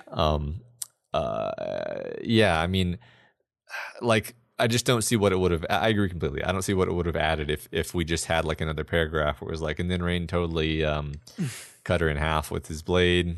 Yeah, and she was dead, and it was totally sweet. Like, yeah, to me, the conflict is resolved when he stands there, looks right at her. She calls out to him. He doesn't react, and she recognizes he's not mine anymore. That is Rain's victory moment. That is conflict overcome. Yeah. I didn't see this until just now, but we have the language of Valefor, her, Elijah looked up at her with eyes that flashed. And here we have Rain jumping up out of the ground with glowing eyes that she can't penetrate. Yep. Just kind of a cool visual motif. Oh yeah, it is. It is. There's cool. Nothing you could do, Mama. Yep. Suck it. Yep. Nothing. You can't get help on this one. And then we switch into maybe the worst POV yet. Oh, boy. Hard to say, really, which is saying something. But Spawner is just a real piece of work, isn't he? He's all the worst parts of Crawler and Breed stitched into a physical powerhouse, regenerator, and a master of little slicey bugs. Yeah, I mean, I think, like, we're talking about worst. I think bugs coming out of his urethra is the worst thing that I've ever thought about. But yeah, it is interesting that, like, point of view wise, I don't know if he's like more monstrous than Mama Mathers, but he's more physically monstrous for sure. That's for sure. Yeah. So Ashley tries to verbally provoke him, but her read on him isn't quite right because Spawner is cautious due basically to the breed aspects, and his power is fucking awesome. Yeah, I don't know if I'd say like she reads him wrong. Just that the dude's got two personalities up in that brain bug, that bug brain bug, and is kind of able to exist in the space between them, right? So the taunts would have worked on half of him. It's just it doesn't work on the other half, and that's really not fair. Stop. Yeah. It's not her fault, Matt. Stop blaming Ashley for anything. No, well, I think ultimately, like all of her taunting does build up, yes, and make him angry enough that he does kind of become aggressive, right? So it doesn't work in this moment, but the fact that she's doing it, I think, kind of accumulates, and it ends up working. Is how I would view it. And I don't think I have the heart to give a blow by blow of this fight. I mean, let's just overview. Ashley's getting just physically torn apart, literally torn apart by successive attacks from Spawner. She fails to hold them off because her power is still disrupted by Ingenue, but she never gives up. She never even seems to hesitate. She pushes verbally and pushes the attack. And then when somebody helps her, she's more concerned at potentially hurting an ally than about herself. Yeah, I totally agree with that. Let's keep going. Yeah. So I'm going to pull out a few things. So one of them is, I think, a really cool technique, which I'm going to just label inviting ambiguity. And I'm going to quote this text here. A cape grabbed Swansong's arm to help her get back from the spreading tide, and she flinched, her power sparking, her empty white eyes and eyebrows suggesting fear. Fear that she might destroy the person saving her, or fear because she was as vulnerable as she had been since Bonesaw had lopped off her hands. So here, Wildbow's not telling us which it is. He's posing the question to us through a character and inviting us to figure it out. So the question, is it fear for the other cape or fear for herself? But I think there's a right answer. I think we're meant to know. Ashley's not thinking about Bonesaw here. She's not thinking about fear for herself here. I think you're right. I think you're absolutely right. And like we said last week, I think Ashley sensed that her end was coming one way or another. And survival is not something she's really worried about at this point. She's worried of, and I think what happens next, the fact that, she gets her power control back, but then loses her own protection of it and doesn't hesitate at all, confirms this, right? Yeah. She's worried about finishing the mission, getting the vials where they need to go, not hurting the people around her. I think this also echoes the moment we saw from the WASP commander point of view last week, where there was a brief moment where she had concern for herself, but then WASP commander notes that the concern shifts from being concerned with herself to being concerned about Sveta. That concern shifted. And I think it's a continuation of that here. The fear is not for herself, it's for others. Yeah. Yeah. I mean, yeah, it's extremely beautiful. Harkens all the way back to the first stuff we know about her character. Yep. It's beautiful. So yeah, like you said, Ingenue takes her immunity to her own power, and then she starts to destroy her own body as she continues to fight. Yeah, I think this is so important and so wonderful to this entire death scene, because Spawner and Ingenue see this as like a brilliant move, right? Like it's a devilish trade-off. It's like, okay, we'll give you your control back, but you lose your own protection. You have control again, but every use of it will annihilate little bits of yourself. So now what do you do? Huh? Now what do you do? And I think for most people, the answer would be hard to come by. It's like, oh God, I got to limit my use of my power. I gotta be careful about this. I can't destroy myself. Not Ashley, right? Ashley's never really had a lot of concern about her dying. She values control more than that, right? So what Ingenue has actually done is just played exactly into how Ashley values herself. And so she doesn't hesitate. She doesn't hold back. She recognizes the consequences of her using her power almost immediately, and it doesn't change a damn thing. Yeah, I think that's really beautiful that she's not just she's not full of it when she says like, oh, you fool, you've given me back my control, because it is, she's literally like, yeah, I mean, this is what I need. I need control. I don't care if it's self-destructive right now. Yep. Yeah, that's awesome. Yep. So here, I think we've all been wondering when Grue would show up. We knew he would.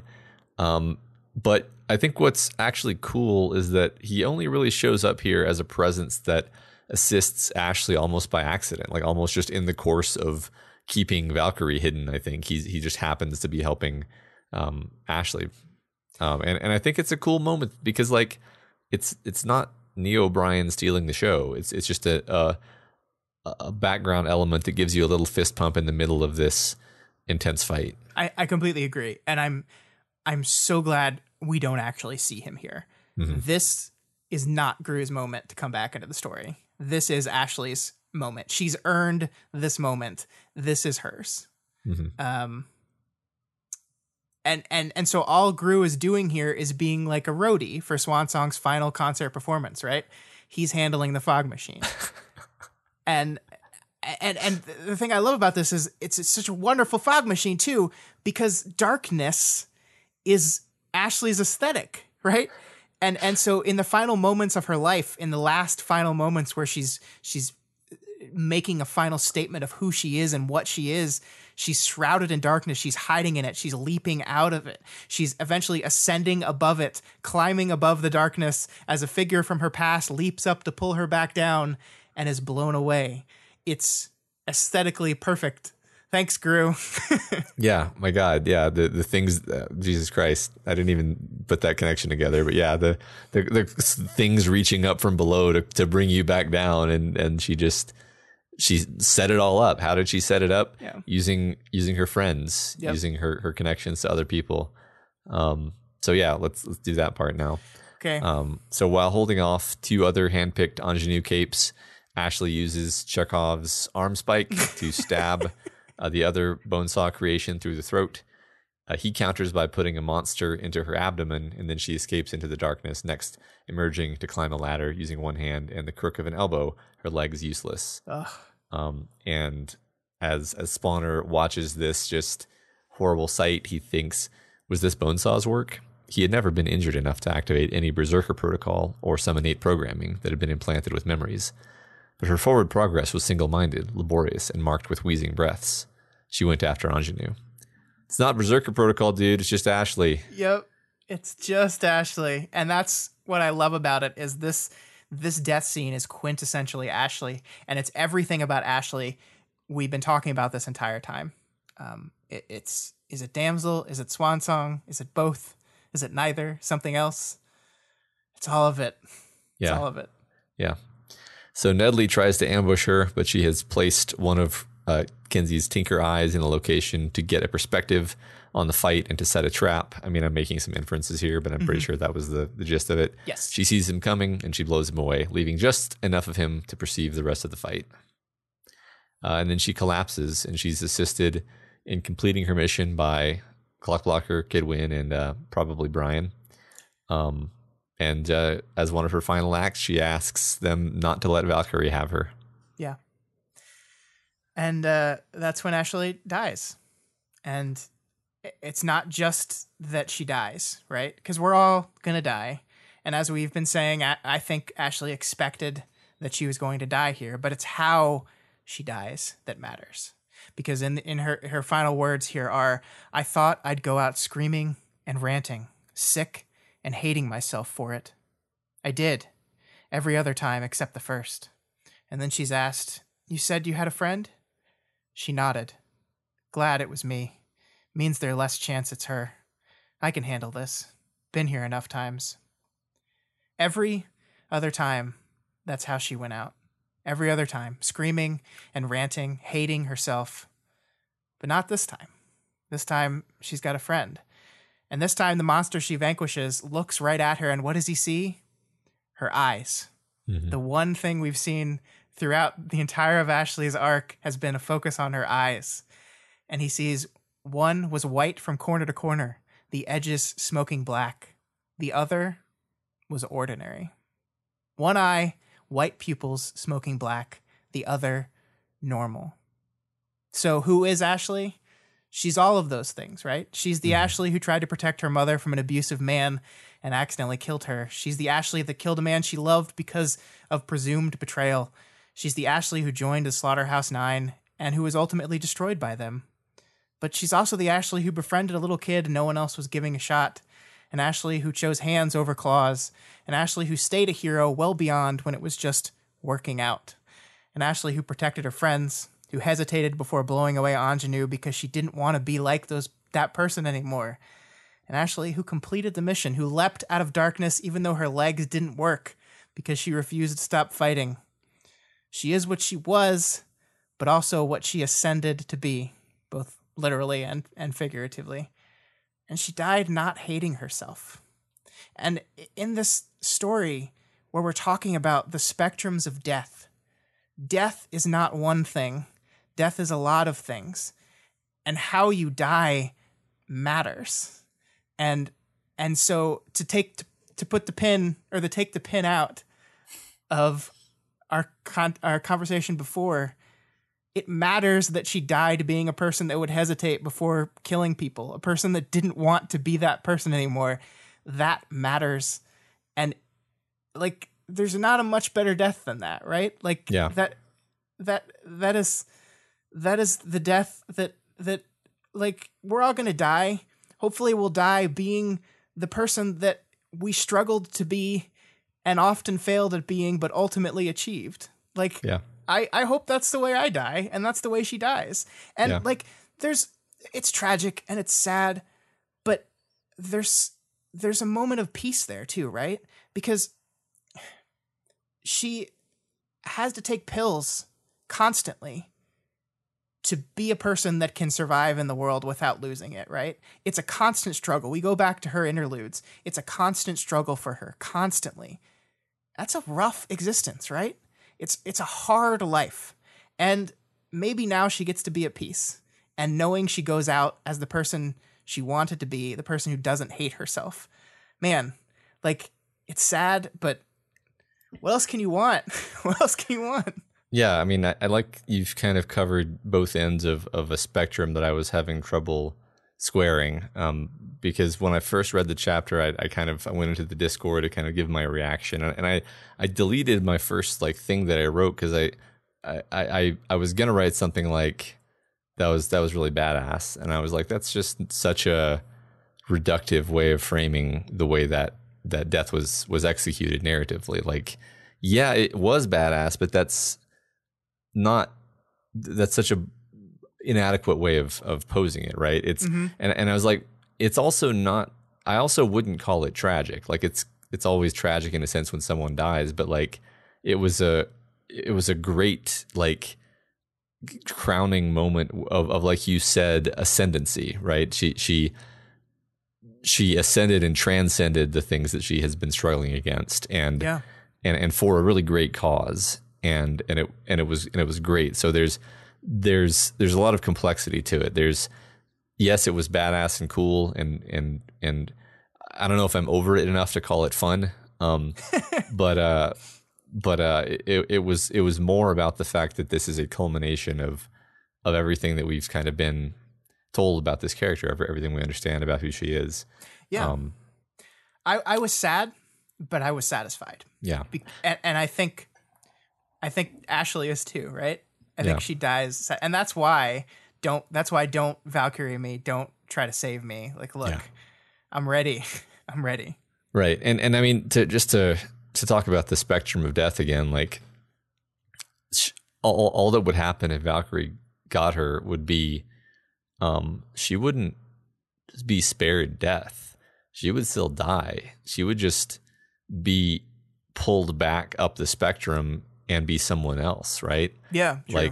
Like we don't really know what it's like to be a thrall, but I don't think you can go down that gradient and then come back up without being different. Like Furcate says, death necessitates change.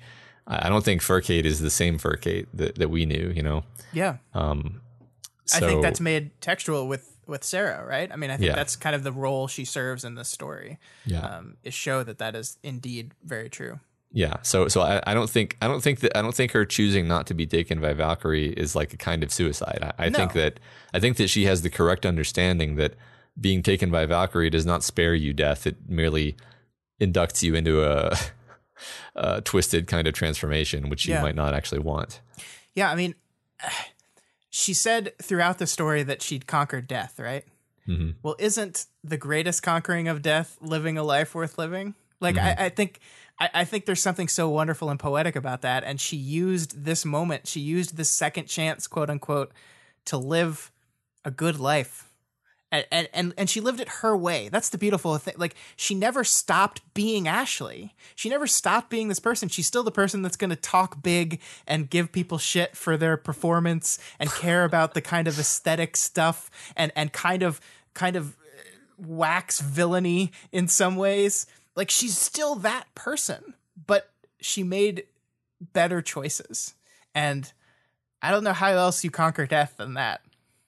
Yeah. I loved it. Yeah. Ultimately, what I ended up saying in the Discord was, I'm sad that it had to happen, but if it had to happen, then I'm glad this is the way it happened. I agree. I think that's still how I feel about it. It's a happy ending for Ashley. It is. I really think it is. And I know it's going to be really hard on her friends. Kenzie is not going to react to this very well at all. Victoria is probably going to take it pretty hard too. And they've got some struggles ahead of them, but I think the struggle is over for Ashley, and I'm happy for her. Mm-hmm. Yeah. I mean, I don't know if I'm quite emotionally there yet, but I see where you're coming from. Mm-hmm. Yeah. So yeah, that was that. And then we cut again to a hero POV, to Tristan this time. Can we talk a little bit before we move on about the choices to go with the other POVs? Because what we've done here in this story is we've seen two extremely important events for two of our characters, Byron and Ashley, from the perspective of random dudes that have no real emotional attachment to them. And that was a choice, right? Like, Wildbow chose to make the climax of this arc told from different perspectives. We didn't stay with Victoria. We do hop two members of Breakthrough, but rarely. Like, there's only 2 times, and they're at the tail end of 2 of these interludes. Mm-hmm. And so my immediate question with that is, well, why we do that, right? Because there's a reason. There's always a reason. And I wanted to kind of work through this reason with you, because I think I stumbled upon, what it is. And I think it's a fascinating choice to me. Yeah, I think you were the one who cracked most of it. So you go ahead and lay it out. Yeah. So, so we have this moment where the last moment we're with Victoria in this arc is the moment in which they've realized that they've fully committed now to Path C. All the characters are together for the last time, and then they split up. And then we leave the perspective. And I think it's fascinating because like I kind of hinted at with Secondhand earlier in the show, seeing this from the perspective of a third party kind of sort of rips agency away from our main characters, right? Because we're not in their head. We're not seeing their choices. We're not understanding the things they're going through. We're seeing it from an outside observer. And I think this is so important because what we've done here is we've basically echoed what's going on with them, which is that they're just following instructions now. They're not making choices. They're following a path that's been laid out for them by Contessa. They aren't in control anymore, really. And I think that the decision to pull away from Victoria, to remove agency of the situation from her, literally by ripping us away from her point of view, to me really sells this central idea that by following the enemies, our main characters temporarily, through the existence of Contessa, have lost their agency. Yeah. And I think to underscore this and to really, I think, indicate that this is, the right track, the only times we return to our character point of views are we return to Sveta after she has essentially completed her mission as designed by Contessa. She has gotten into teacher's communication system, or she has allowed Kenzie to do it rather, and kind of her part of the mission is done. Then Tristan, we only catch up with Tristan a few seconds really before the canary music starts playing. So their part of their job is done. Everyone's done with their part of Plan C before we get back with them. Meaning, you're done. You can have your agency back. And I think that's I think that's exactly what's happening, and I think that's awesome. Yeah, because I mean, the important part for these characters is not the individual choices made during the fighting, because that's been laid out for them. The important part now is their reaction to it. The hard part is going to be those choices were made, we acted according to them, and now we have to live with the consequences of those choices. So we return to Sveta in the consequences of what happened. We return to Tristan in the consequences of what happened. We don't get to see them during it. We see them after. You're absolutely right. I don't like, that's one of those things where I'm like, was that what he was trying to do? And I don't know the answer to that question, but I think regardless, it works for me. And there's a lot of people it didn't work for, and I get that. I do think that the Ashley death is just as emotionally satisfying no matter which point of view we were at. I think one of the things I do like about the point of view that we did get it through is that his internal monologue like backs off to allow the scene to play out in a way it should. Like we're not getting what's his name? I just forgot it. Spawner, thank you. We're not getting Spawner's like really inside perspective on Ashley's death as she dies, right? Like the scene is allowed to play out without him really commenting on it narratively. And some people might say that's the point of view character backing off, and that's not good, but I think it's important in that moment to just let the scene play out the way it does. I think it works. I think it works in every way that I feel like the book wanted it to. I mean, I think it's the most kind of elegant, understated major character death in a Wildbow work. So I agree. Yeah. I mean, there's lots of people have died in these books. None of them affected me like this one did. Yeah, I think that's true. Because Taylor's alive. Sure, Matt. Yeah. So the team gradually reunites. Sveta horribly injured. The Undersiders reeling from having lost Samuel. Byron obviously put away in stasis. Everyone, yeah. And I mean, like the cool thing about this is we're in Tristan's head now, but Tristan's point of view is very kind of reserved as well. And I think the thing that happens here is shell shock, right? I mean, he is completely like kind of like not even there. He's worried about his brother. They get to hear the news about Ashley through a devastated Kenzie. And he doesn't know, right? Like he thinks like it must be terrifying. He doesn't know what's the status of his brother, and he can't really check, right? Like you can't, if I switch and he's unconscious, fuck. So like, or he's dead and it doesn't, and what happens? He doesn't know. So it's just like this unknown, and it's kind of completely like stripping any kind of like normal, like personality we might see. It's just kind of this cold, shell-shocked point of view. Yeah. Right. And it plays off of his worst moments in his life, where he did this on purpose right. the last time. Yeah. And I think that's what, like, as soon as I realized that it was Byron that got hurt, I was like, of course. Like, you look back at everything we've been doing this arc, everything with his interaction with his mother, his interaction with Furcate, like these people that have not forgiven him for the thing he did. And now look, it's happening again, only this time, it might actually be the way that he lied about it being last time, right? Yeah. Right. And this coming after Byron was like the only person around who was kind of giving him a shoulder to lean on, obviously metaphorically, because he can't actually do that physically, because that's just even worse that way. Yeah. But now even that is taken away. Yeah. So poor Tristan. Yeah, poor Tristan. It's gonna be rough for these Capricorn boys. Yep. So I realized something very, very belatedly, and maybe I'm just like realizing it again. But anyway, the point is that the text is still at this point going out of its way to make it ambiguous who is going to be the other death. I don't think it's Byron. I personally think it's Tristan, because if Tristan dies, then Byron suffers for a super long time. I don't want that to be the case, because I'll be sad. Yeah. I'll be very, very sad. It could obviously be Sveta because she's badly injured and the Harbingers want to kill her. Could be Kenzie because the book keeps telling us that she's a target. Could be Rain because, also Kenzie was instrumental in beating Teacher, so maybe somebody has it out for her. Could be Rain because Love Lost is kind of hanging over his shoulder still, that the text has gone out of its way to remind us like that is not resolved just because love lost is on their side. Yeah. Could even be Victoria. I mean, that would be surprising, but could be. But the point is, this is a big thing hanging over us, still hanging over us. The fight is done, right? I mean, we know now that the arc is done, actually, but we still have one more breakthrough member who's going to bite it, right? I mean, am I misinterpreting something?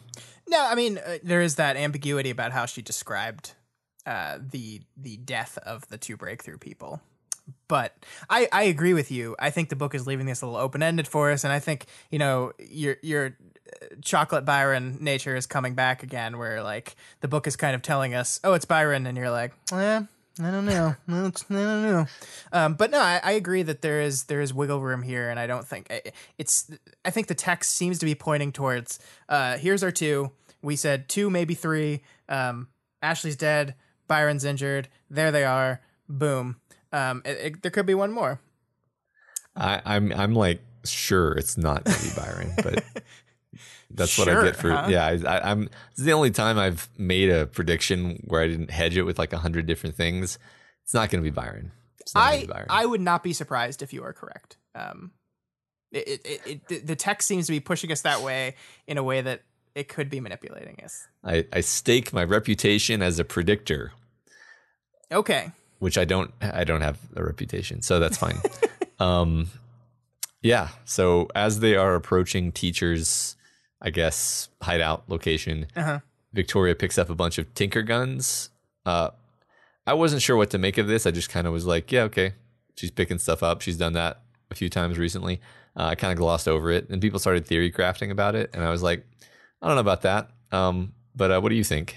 Yeah, I mean, there was a lot of talk about this, right? And I was a little surprised too. Like, I didn't really see it as anything like too crazy. Like, I think Victoria is being driven to escalation through severe grief. She's exhausted and she's mourning and she's so fucking done with this shit. So she just picks up a bunch of fucking guns and it's gonna go fucking kill this fucking son of a bitch.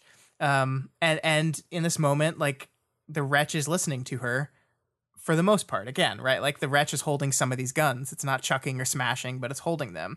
And I think this has been this is not like a sudden new thing. This has been something that the text has been setting up throughout the arc, that she's been asking the wretch for things, and the wretch has been more or less complying with her throughout the arc. So I think this is like just the cap on that central idea. And I don't like... I don't think this is some like new power she's gained now. I just think this is in the moment where Victoria is kicking people's heads off and smashing through things and picking up guns and wanting to kill people because she's grieving and angry. The wretch is like, oh, fuck yeah, let's do this thing. Yeah. I mean, that's basically my read as well. Like, yeah, I mean, you get a little power boost when you give in to your violence, and and she just lost a friend, and she's pretty sure of it, and so she's in a very bad place. I mean, maybe you could stretch it and say a place closer to a trigger event, which would mean her power would be stronger. I don't know if I would actually go that far, but yeah, it didn't strike me as being super weird anyway. Yeah. So they find Teacher standing before his gateway into the Phantom Zone. For a second, we think that Contessa has actually maneuvered everyone into handing the Teacher the victory. But then she tells him no, she's done with utilitarianism. I love this so much. Like, throughout, ever since Contessa came back in the story, we've had this kind of open question of, why is she doing this? Should we take her at face value? Should we trust her? Is she just scheming? And I think in this moment, we kind of see that, no, she's not. Path to Victory is telling her that Teacher's way is the best way for humanity. Or as she says, so close to the best that it's indistinguishable. But the Contessa of Ward is not the Contessa of Worm. She's learned something. And perhaps that thing she learned came from our best girl, Taylor, back in that conversation she had with her, right when she shot her and definitely didn't kill her. And like we said earlier, in this moment, Teacher is surprised. Teacher's face fell a fraction. What? I gave them the best options they would be happiest with. I picked one. I'm done with getting the objective best with the ugliest path to get there. And I think you zoomed in on that sentence a lot, so I'll let you talk about that a little bit. Yeah, I mean, especially the word the phrase ugliest path to get there. Like Yeah. I feel like this is me like admitting up front, like I think I'm reading too much into this, but I think there's a possibility that Contessa in this moment is like viewing her power as like a literal monkey's paw, where she's like, every time I ask for a path, if there's a way to kick a child on the way to accomplishing my goal, my power will give me a way of making sure I kick the child. Yeah. And I think that is kind of the truth. Like it gave them MK-63s on the way to building their army. Yeah. Every time she uses it in a combat context, she just like fucks everybody up in just the most stylish way possible, right? It's not. I wouldn't actually call it efficient. It does just seem to go out of its way to cause collateral damage, and I might be wrong about that, but maybe it's true, and maybe she has seen that, and she's like, I'm gonna take my hand off the rudder, and I'm gonna give other people the chance to pick their goals, and we're not going to go this path where it's just like again the ugliest path to getting there.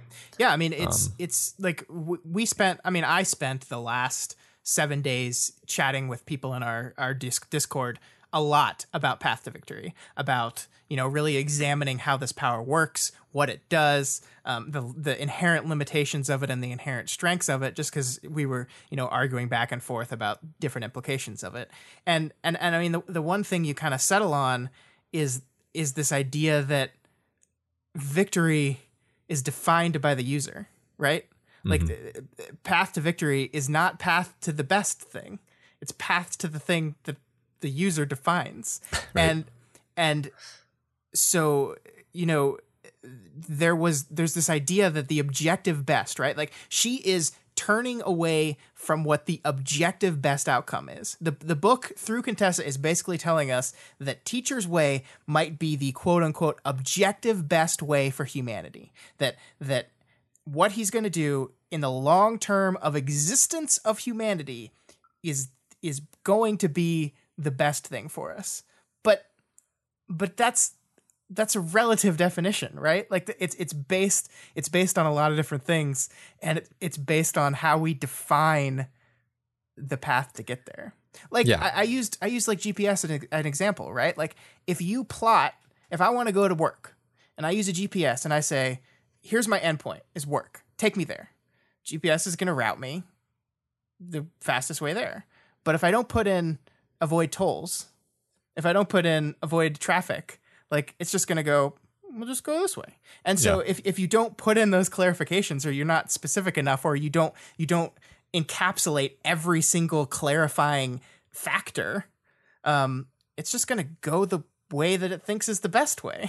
Yeah, right. I mean, it's she doesn't say the word utilitarian in here, but it strikes me that it has to mean something like utilitarian. Like if you're going to use the word optimal, like optimal or objective best or whatever implies something like utilitarian framework or consequentialist framework, at least, where you're ranking outcomes by some like criteria of some pseudo quantitative criteria. And the thing about pseudo quantitative criteria is that you can sweep a lot of stuff under the rug. I mean, a lot of the worst things in history have been done with the justification of the greater good, right? With different people drawing different lines of saying, when we say the greater good, we mean the greater good for these people over here, and we're gonna pretend that this type of horrible thing that we're doing over here doesn't count against our ledger. And it has some pretty horrific consequences, and I don't know. I see it as growth that she's. I think I was more ambivalent earlier in this arc, but I've kind of come around to being like, yeah, like I don't know. I mean, I think our last conversation, I talked a lot about the idea that like, why doesn't she just use Path to Victory to bootstrap to get the answer that she would think of if she had infinite time to think about it, and maybe that would work, but.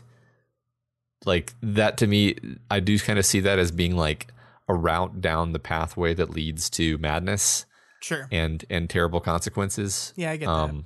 or maybe objectively the best consequences, but terrible paths. So it's very interesting. Like I'm even more confused than ever, and it delights me. Yeah. Well, I mean, here's how I'm gonna wrap it all together in a nice little bow for you. Okay. How do you define victory? Because I define Ashley Swansong dying as a person who doesn't hate herself as victorious. Mm-hmm.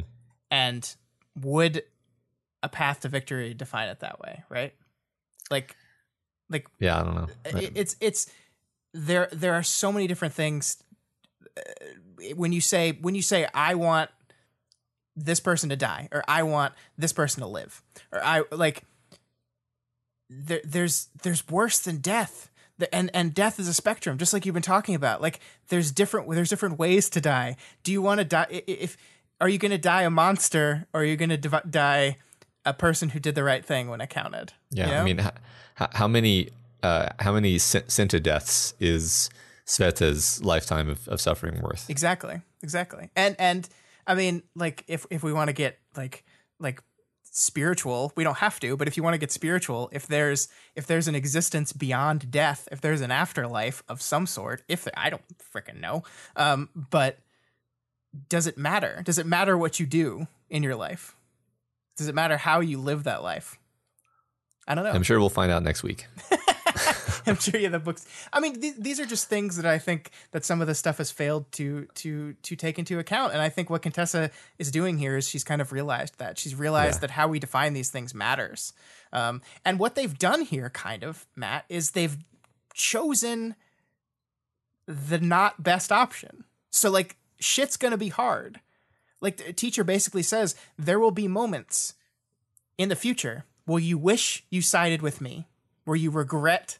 If you kill me here, you'll regret it. If you stop me, you'll regret it. And that could be true, right? Like that could still be true, even though it's not the best path, but it's not the ugliest path either. Yeah, I mean, you could very well regret it if you let him go, and also regret it if you don't let him go. Yeah. Like there could be no out. Sure. Yeah. It's totally possible. Yeah. So if shards are the readers, is Contessa the author grappling with what constitutes goodness and rightness? I don't know. It's interesting. That gets. I'd have to take some time and really parse that. I can't give you an off the cuff reaction. Just gonna drop that on you and then move on. I am intrigued. Yeah. So they arrest teacher, and as Contessa predicted, he is bailed out by a sleeper agent. Legend is brought along for the ride. And so, this is one of what we can assume are many fallback plans, and teacher is gone. Yeah. So, I mean, there's one moment in here we have to talk about, though, where teacher is about to step through the doorway, and Contessa says, I wouldn't do that. And then she looks at Breakthrough, and teacher looks at Breakthrough, and then he goes, yeah, okay. And this is like the big moment that the chapter kind of leaves us with, right? This is the big mystery. Like we know in the future they've chosen the not the optimal, objectively best path. They've chosen the path that isn't quite as ugly. So things are going to get bad.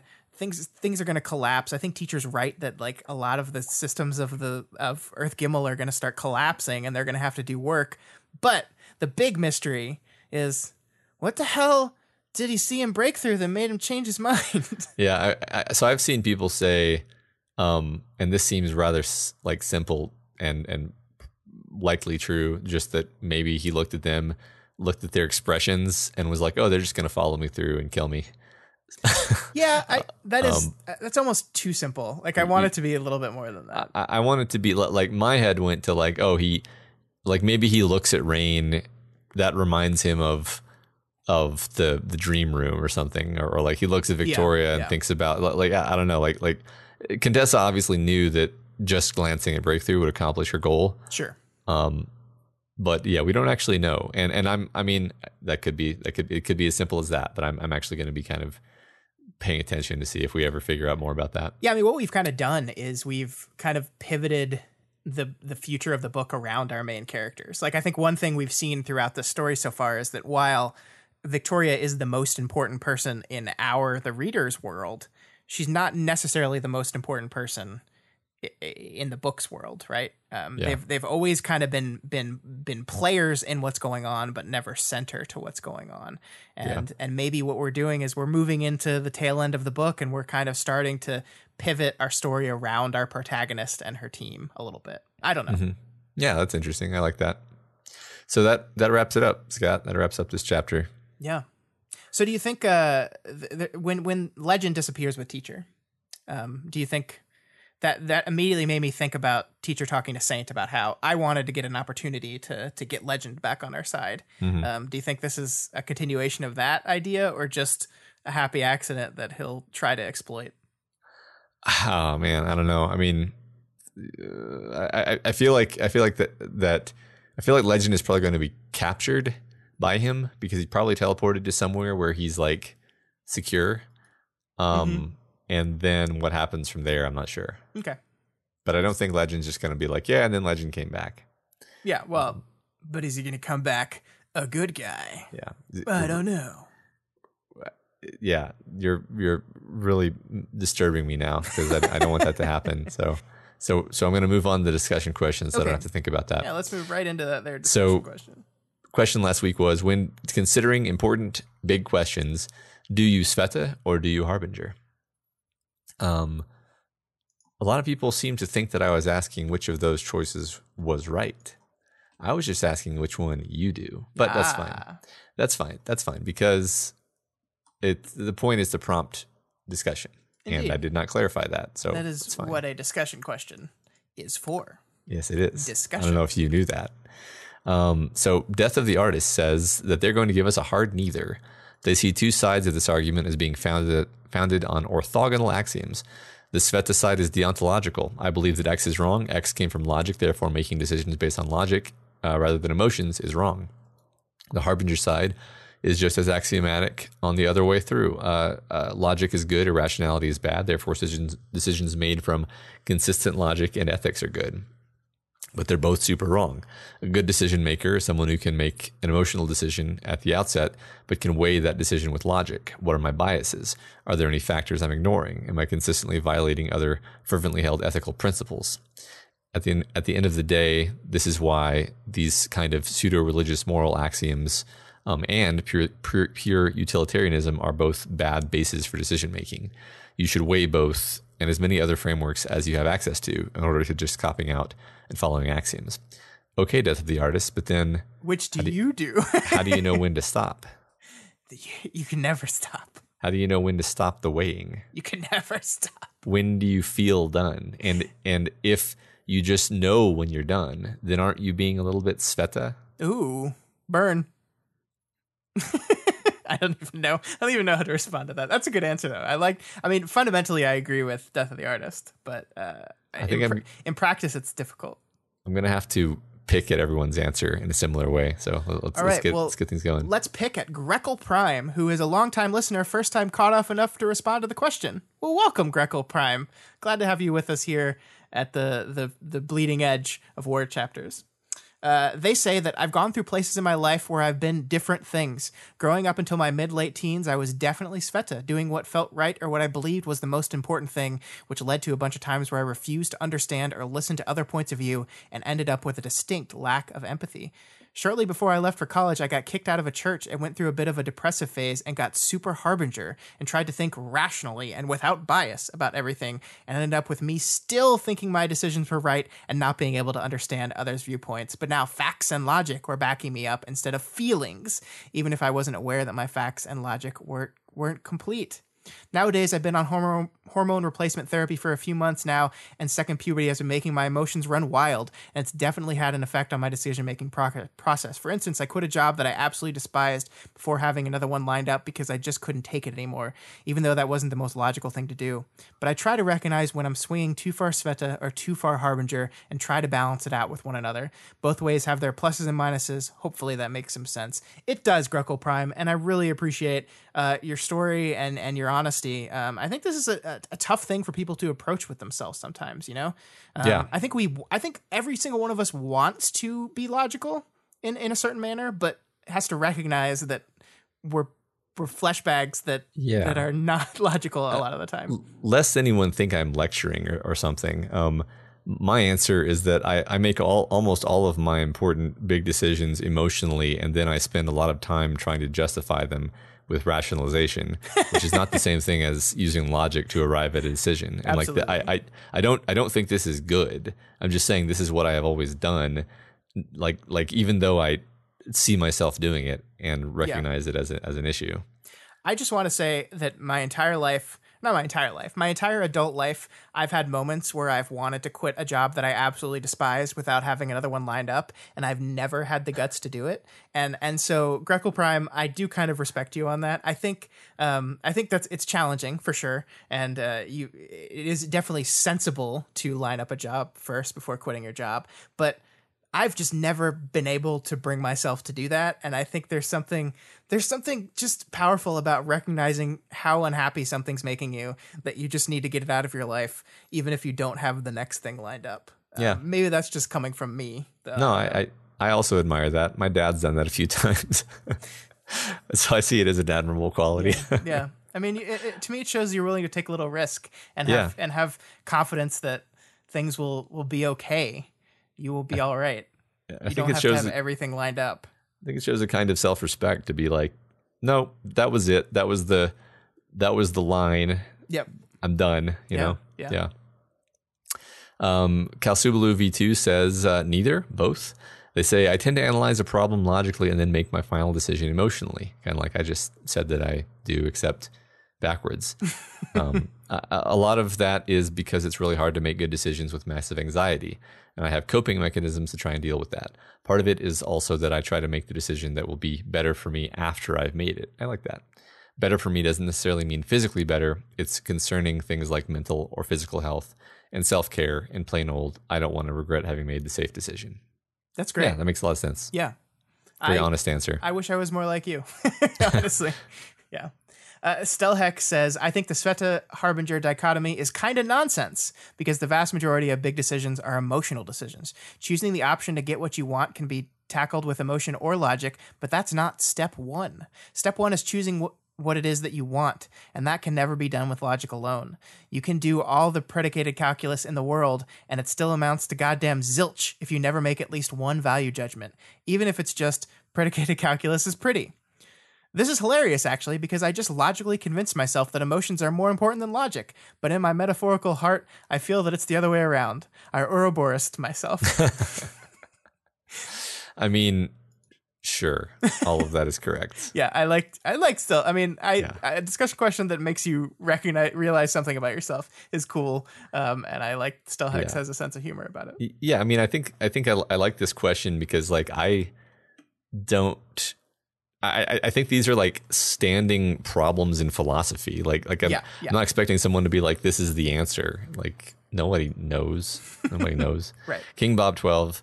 So as someone says, so as someone who likes to think I would respond Harbinger to something like this, the real answer is that it is very, very rare for anyone to give a true Harbinger response. Mm-hmm. The truth is that humans are always going to lean towards Sveta, especially myself. A Harbinger response should include little to no affection for anyone the decision may impact. Most importantly, this must include yourself and your loved ones. If the decision doesn't hit you where it hurts, where it can leave you destitute or crippled or helpless, then it doesn't matter how cold your decision is. If you don't have the level of pressure on your decision, then the decision isn't between emotional and rational. It's just you deciding what impacts other people for them. Choosing something rational because it validates your view of yourself is just as emotional as any other emotional choice you could have. It just provides a thin veneer of false reasoning over someone who is probably just callous and unkind. If the choice doesn't cost you something dear to your heart, it was never a choice at all. Yeah. I like that last sentence a lot. I feel like there may be no more appropriate time for me to not vague book and to say that like one of the like worst decisions in my life was when a doctor basically said the daughter in your spouse's womb is going to die if it's not cut out immediately, and I was like, basically one of the two parties in the room with any kind of decision making power, right? Mm-hmm. And it's like horrifying because you're like, I have no idea like, why are you asking me? Right? It was like the Contessa situation where you're like, why are you asking me? Like you're like I don't. If I say yes, and then my wife and child die because of my decision, that's on me. If I say no, and my wife and child die because of this decision, that's on me. Yeah. Can you just please make the decision? You know, like, and the thing was like that was a very like I would call Sveta, where I'm just like, I can't possibly give you a rational answer to this, and yet I've never been involved in a more important decision in my life. Yeah. So that's kind of in the background of a lot of my thinking and reasoning here, and I just wanted to say it out loud at some point. Yeah, no, I think it's important that you shared that, and don't worry, everyone. It turned out okay. Yeah, it turned out okay. Yeah, Lest anyone think. Yeah. All right. Next up, we have Sarah Penguin, who says, as the only person who went with Sveta last week, I got to stick with the best tendril girl. I would have to question if humans can even be rational. Emotions, societal expectations, and the opinions of others will always play a role in decision-making, and often the people who claim to be rational, who never let emotions dictate their choices, seem to be just oblivious to how their emotions play a role. Then there is the fact that different people have different ideas of what rational what rational is based on their goals and life experiences. And they use Taylor as an example of someone who framed everything they did as rational, even though it wasn't. I like that answer a lot. Sarah Penguin, I'm with you on best tendril girl, like tendril buddies for sure. Yeah, that makes sense. I mean, I think rational has to be defined in terms of what are your goals, and it is like a contradiction to say what are some rational goals. Like you can only have rational goals to the extent that you have goals that serve your goals, and your final goals are random. Yes, basically, I agree. They are what they are. Yeah. I agree. Toast Ghost 18 says, I absolutely Sveta in the verb form, which is something that I want to change about myself and move towards somewhere between the two options. I am an anxious person by nature, and when something major comes up that involves me and only me, I suffer from action paralysis and instinctively try to avoid choosing, which has led to significant problems in the past. That's most likely why I was frustrated with Sveta's choice. I was projecting my instinct to flee and procrastinate onto the same behavior, even though the root cause is significantly different. That being said, when other people are involved, I actually tend to pull a Victoria, reaching out to others the choice would affect, confirming, touching base, and then making that decision. Yeah, you know what? I Victoria too. Yeah, the hidden option 3 is Victoria. Yeah, which is kind of what Contessa did from a certain point of view. She does reach out. I like that. All right. Next up, Nugget Blaster 69. When making big decisions, I tend to think logically rather than emotionally, so I suppose that would make me more of a harbinger, although I hope I'm not quite as cold as he is. Personally speaking, I would rather decide based on reasoning that I can logically compute rather than feelings, because my feelings could completely change as time goes on, whereas logic tends to yield more steady results as long as you're working with accurate information. Also, I think logical decisions are easier to defend. It's easier to explain my thought processes behind a decision rather than just telling someone I did what felt right. Basically, feelings are hard to explain and understand, whereas logic typically isn't. I like that answer. I have to ask Nugget Blaster 69 though. Were you using logic or emotion when you named yourself Nugget Blaster 69? Yeah. I'm just kidding. I love that name. It's really great. I do too. I mean, this is an interesting comment because I feel like emotional reactions are thoughts. Like you can untangle them and there is a logic to them. It doesn't necessarily mean that they are the best logic. I don't know. That's kind of a stub of a thought that I don't know where to take, but yeah, I see what you mean, though. Yeah. Yeah. Okay. Placid Platypus says, I'm a harbinger in the sense that I like to think my decisions are based in logic, but I'm actually driven mostly by my own personal hangups and biases. Oh, I see what you did there. That's good. Yeah. That's really wonderful. Yeah. It's a little stealth burn. Yeah. Hero of Old Iron says, when it comes to business and career-related decisions, full-on harbinger. That doesn't automatically discount the times when I'll help someone else out or make a few aesthetic choices I enjoy at some minor cost. But at the end of the day, I have to think of myself first, and those decisions are made with the intent that they'll pay off down the line. Even if I wanted to be more altruistic in that sphere of life, the best way to do it is in a position of strength to begin with and have lots of resources to help others. Otherwise, my personal life, Matt's Harbinger, aka humanism. It's a Matt's Harbinger, Matt. It's you.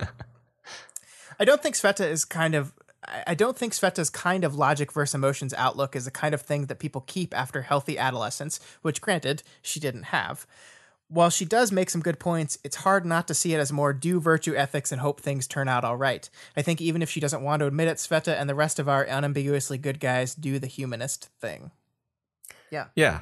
I like this. This is a very cool answer. I'm going to think about this. The thing that I like most about this is the recognition that kind of you are a different kind of decision maker depending on what the kind of decision is, right? Yeah. Like Hero of Old Iron says, business and career related decisions, I'm absolutely logic. I don't want to put any emotion into it. I think they would probably be the type of person that never quits a job without another job lined up, which is me as well. But I think that's so accurate to life because some decisions you want to make with emotions and some you don't, and that's just kind of the way life works sometimes. Right. I mean, I guess kind of the reason for my personal anecdote was to say, like, the more critical a decision is to you as a human, the less likely you're going to be able to apply any kind of rationality to it.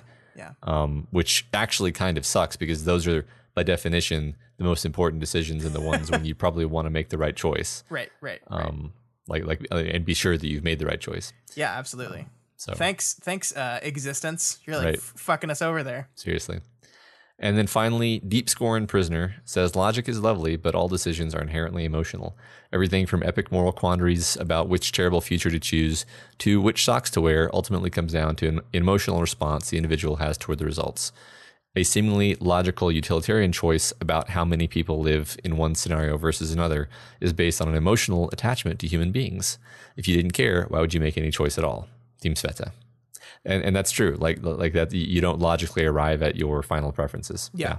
Totally. Team Sveta. Cool. Woo! All right. Hey, everyone. This is really interesting. Me and Scott independently came up with the same discussion question this week. We did. I'm so proud of us. It was bound to happen eventually, I guess. Yes. Discussion question is, what is the most impactful character death in written fiction? So here's the thing about this question. It's going to be really tough to do it without spoiling a few thousand people on a bunch of books they haven't read. Yeah. So what we're going to do is if your death that you have picked is outside of these two books and you're answering in the Reddit thread, please spoiler your answer, just in case anyone is in the Reddit thread sees it. And then when we are looking for answers to pull for this question, we will do our best to not spoil something that isn't general known things. Like if it's like a very famous death in a very famous book, I think I'd feel a lot more comfortable about spoiling that. But if it's something obscure that most people might not know about, we might read around your answer. Yeah. I think do us a favor and put the title of the thing outside of the spoiler quotes. So that, because it's not really a spoiler that a death happens in a thing. And then at the very least, we can read the work that you referenced. Yeah. The name of it. Yeah. Okay, cool. Well, that's all we have for you this week on We've Got Ward. You guys are all part of this show, so feel free to provide us with advice, questions, or thoughts on this week's reading. You can reach out to us via our email at gotwormpod@gmail.com or our Twitter account @gotwormpod. You can follow my personal Twitter @ScottDaly85, and Matt's is more Harbinger Dale. Yes. I really dropped the ball on that one. It's okay. They can't all be home runs.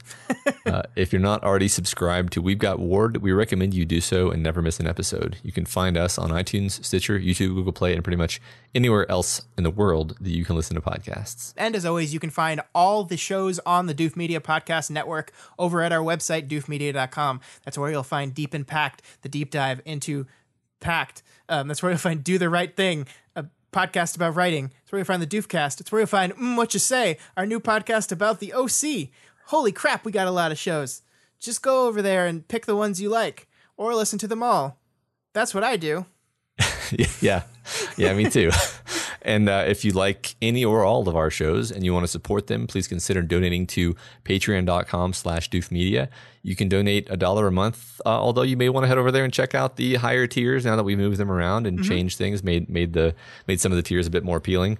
Supporting us on Patreon gives you tons of great bonuses like voting in our quarterly fan art and costume contests, hangout sessions with me, Scott, and possibly some other doofers, access to live streams of our recording sessions like this one, our exclusive content, our Discord chat, all kinds of cool stuff. So go check that out.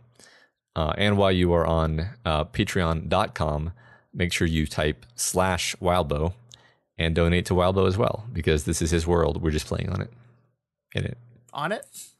We're playing on the world? Inside it. Special thanks this week to new patrons, Bidoofs at the $1 level, Team Tay, excellent name, Rob B, and Daniel M. Doof Dancers at the $5 level. That's our new category, and I think we have our Australians to thank for coming up with that name. Yeah, I don't remember why. I think in Australia, doof means something completely different.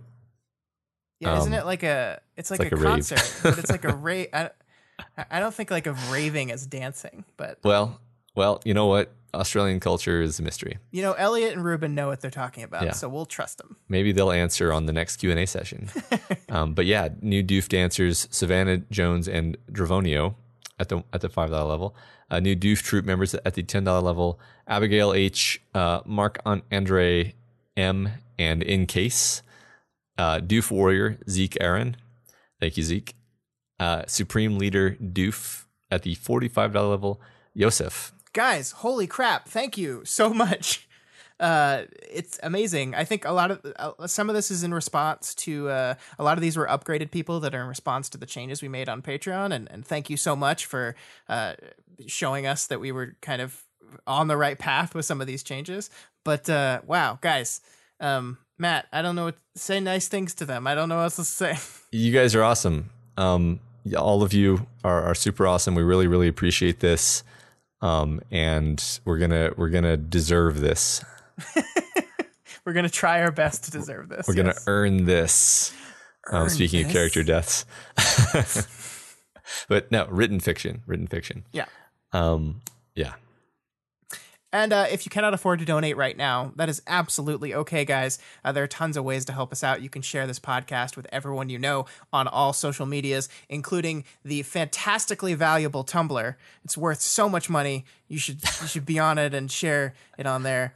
Or you can head on over to Apple Podcasts or Stitcher and leave us a rating and a review. Once again, we have no new reviews to feature this week, so come on, guys. We got some new ratings on iTunes. I did see our rating number went up, Matt, but no written reviews. So hopefully we'll get some of those next week. Well, thanks to those of you who clicked that 5-star button. Yeah.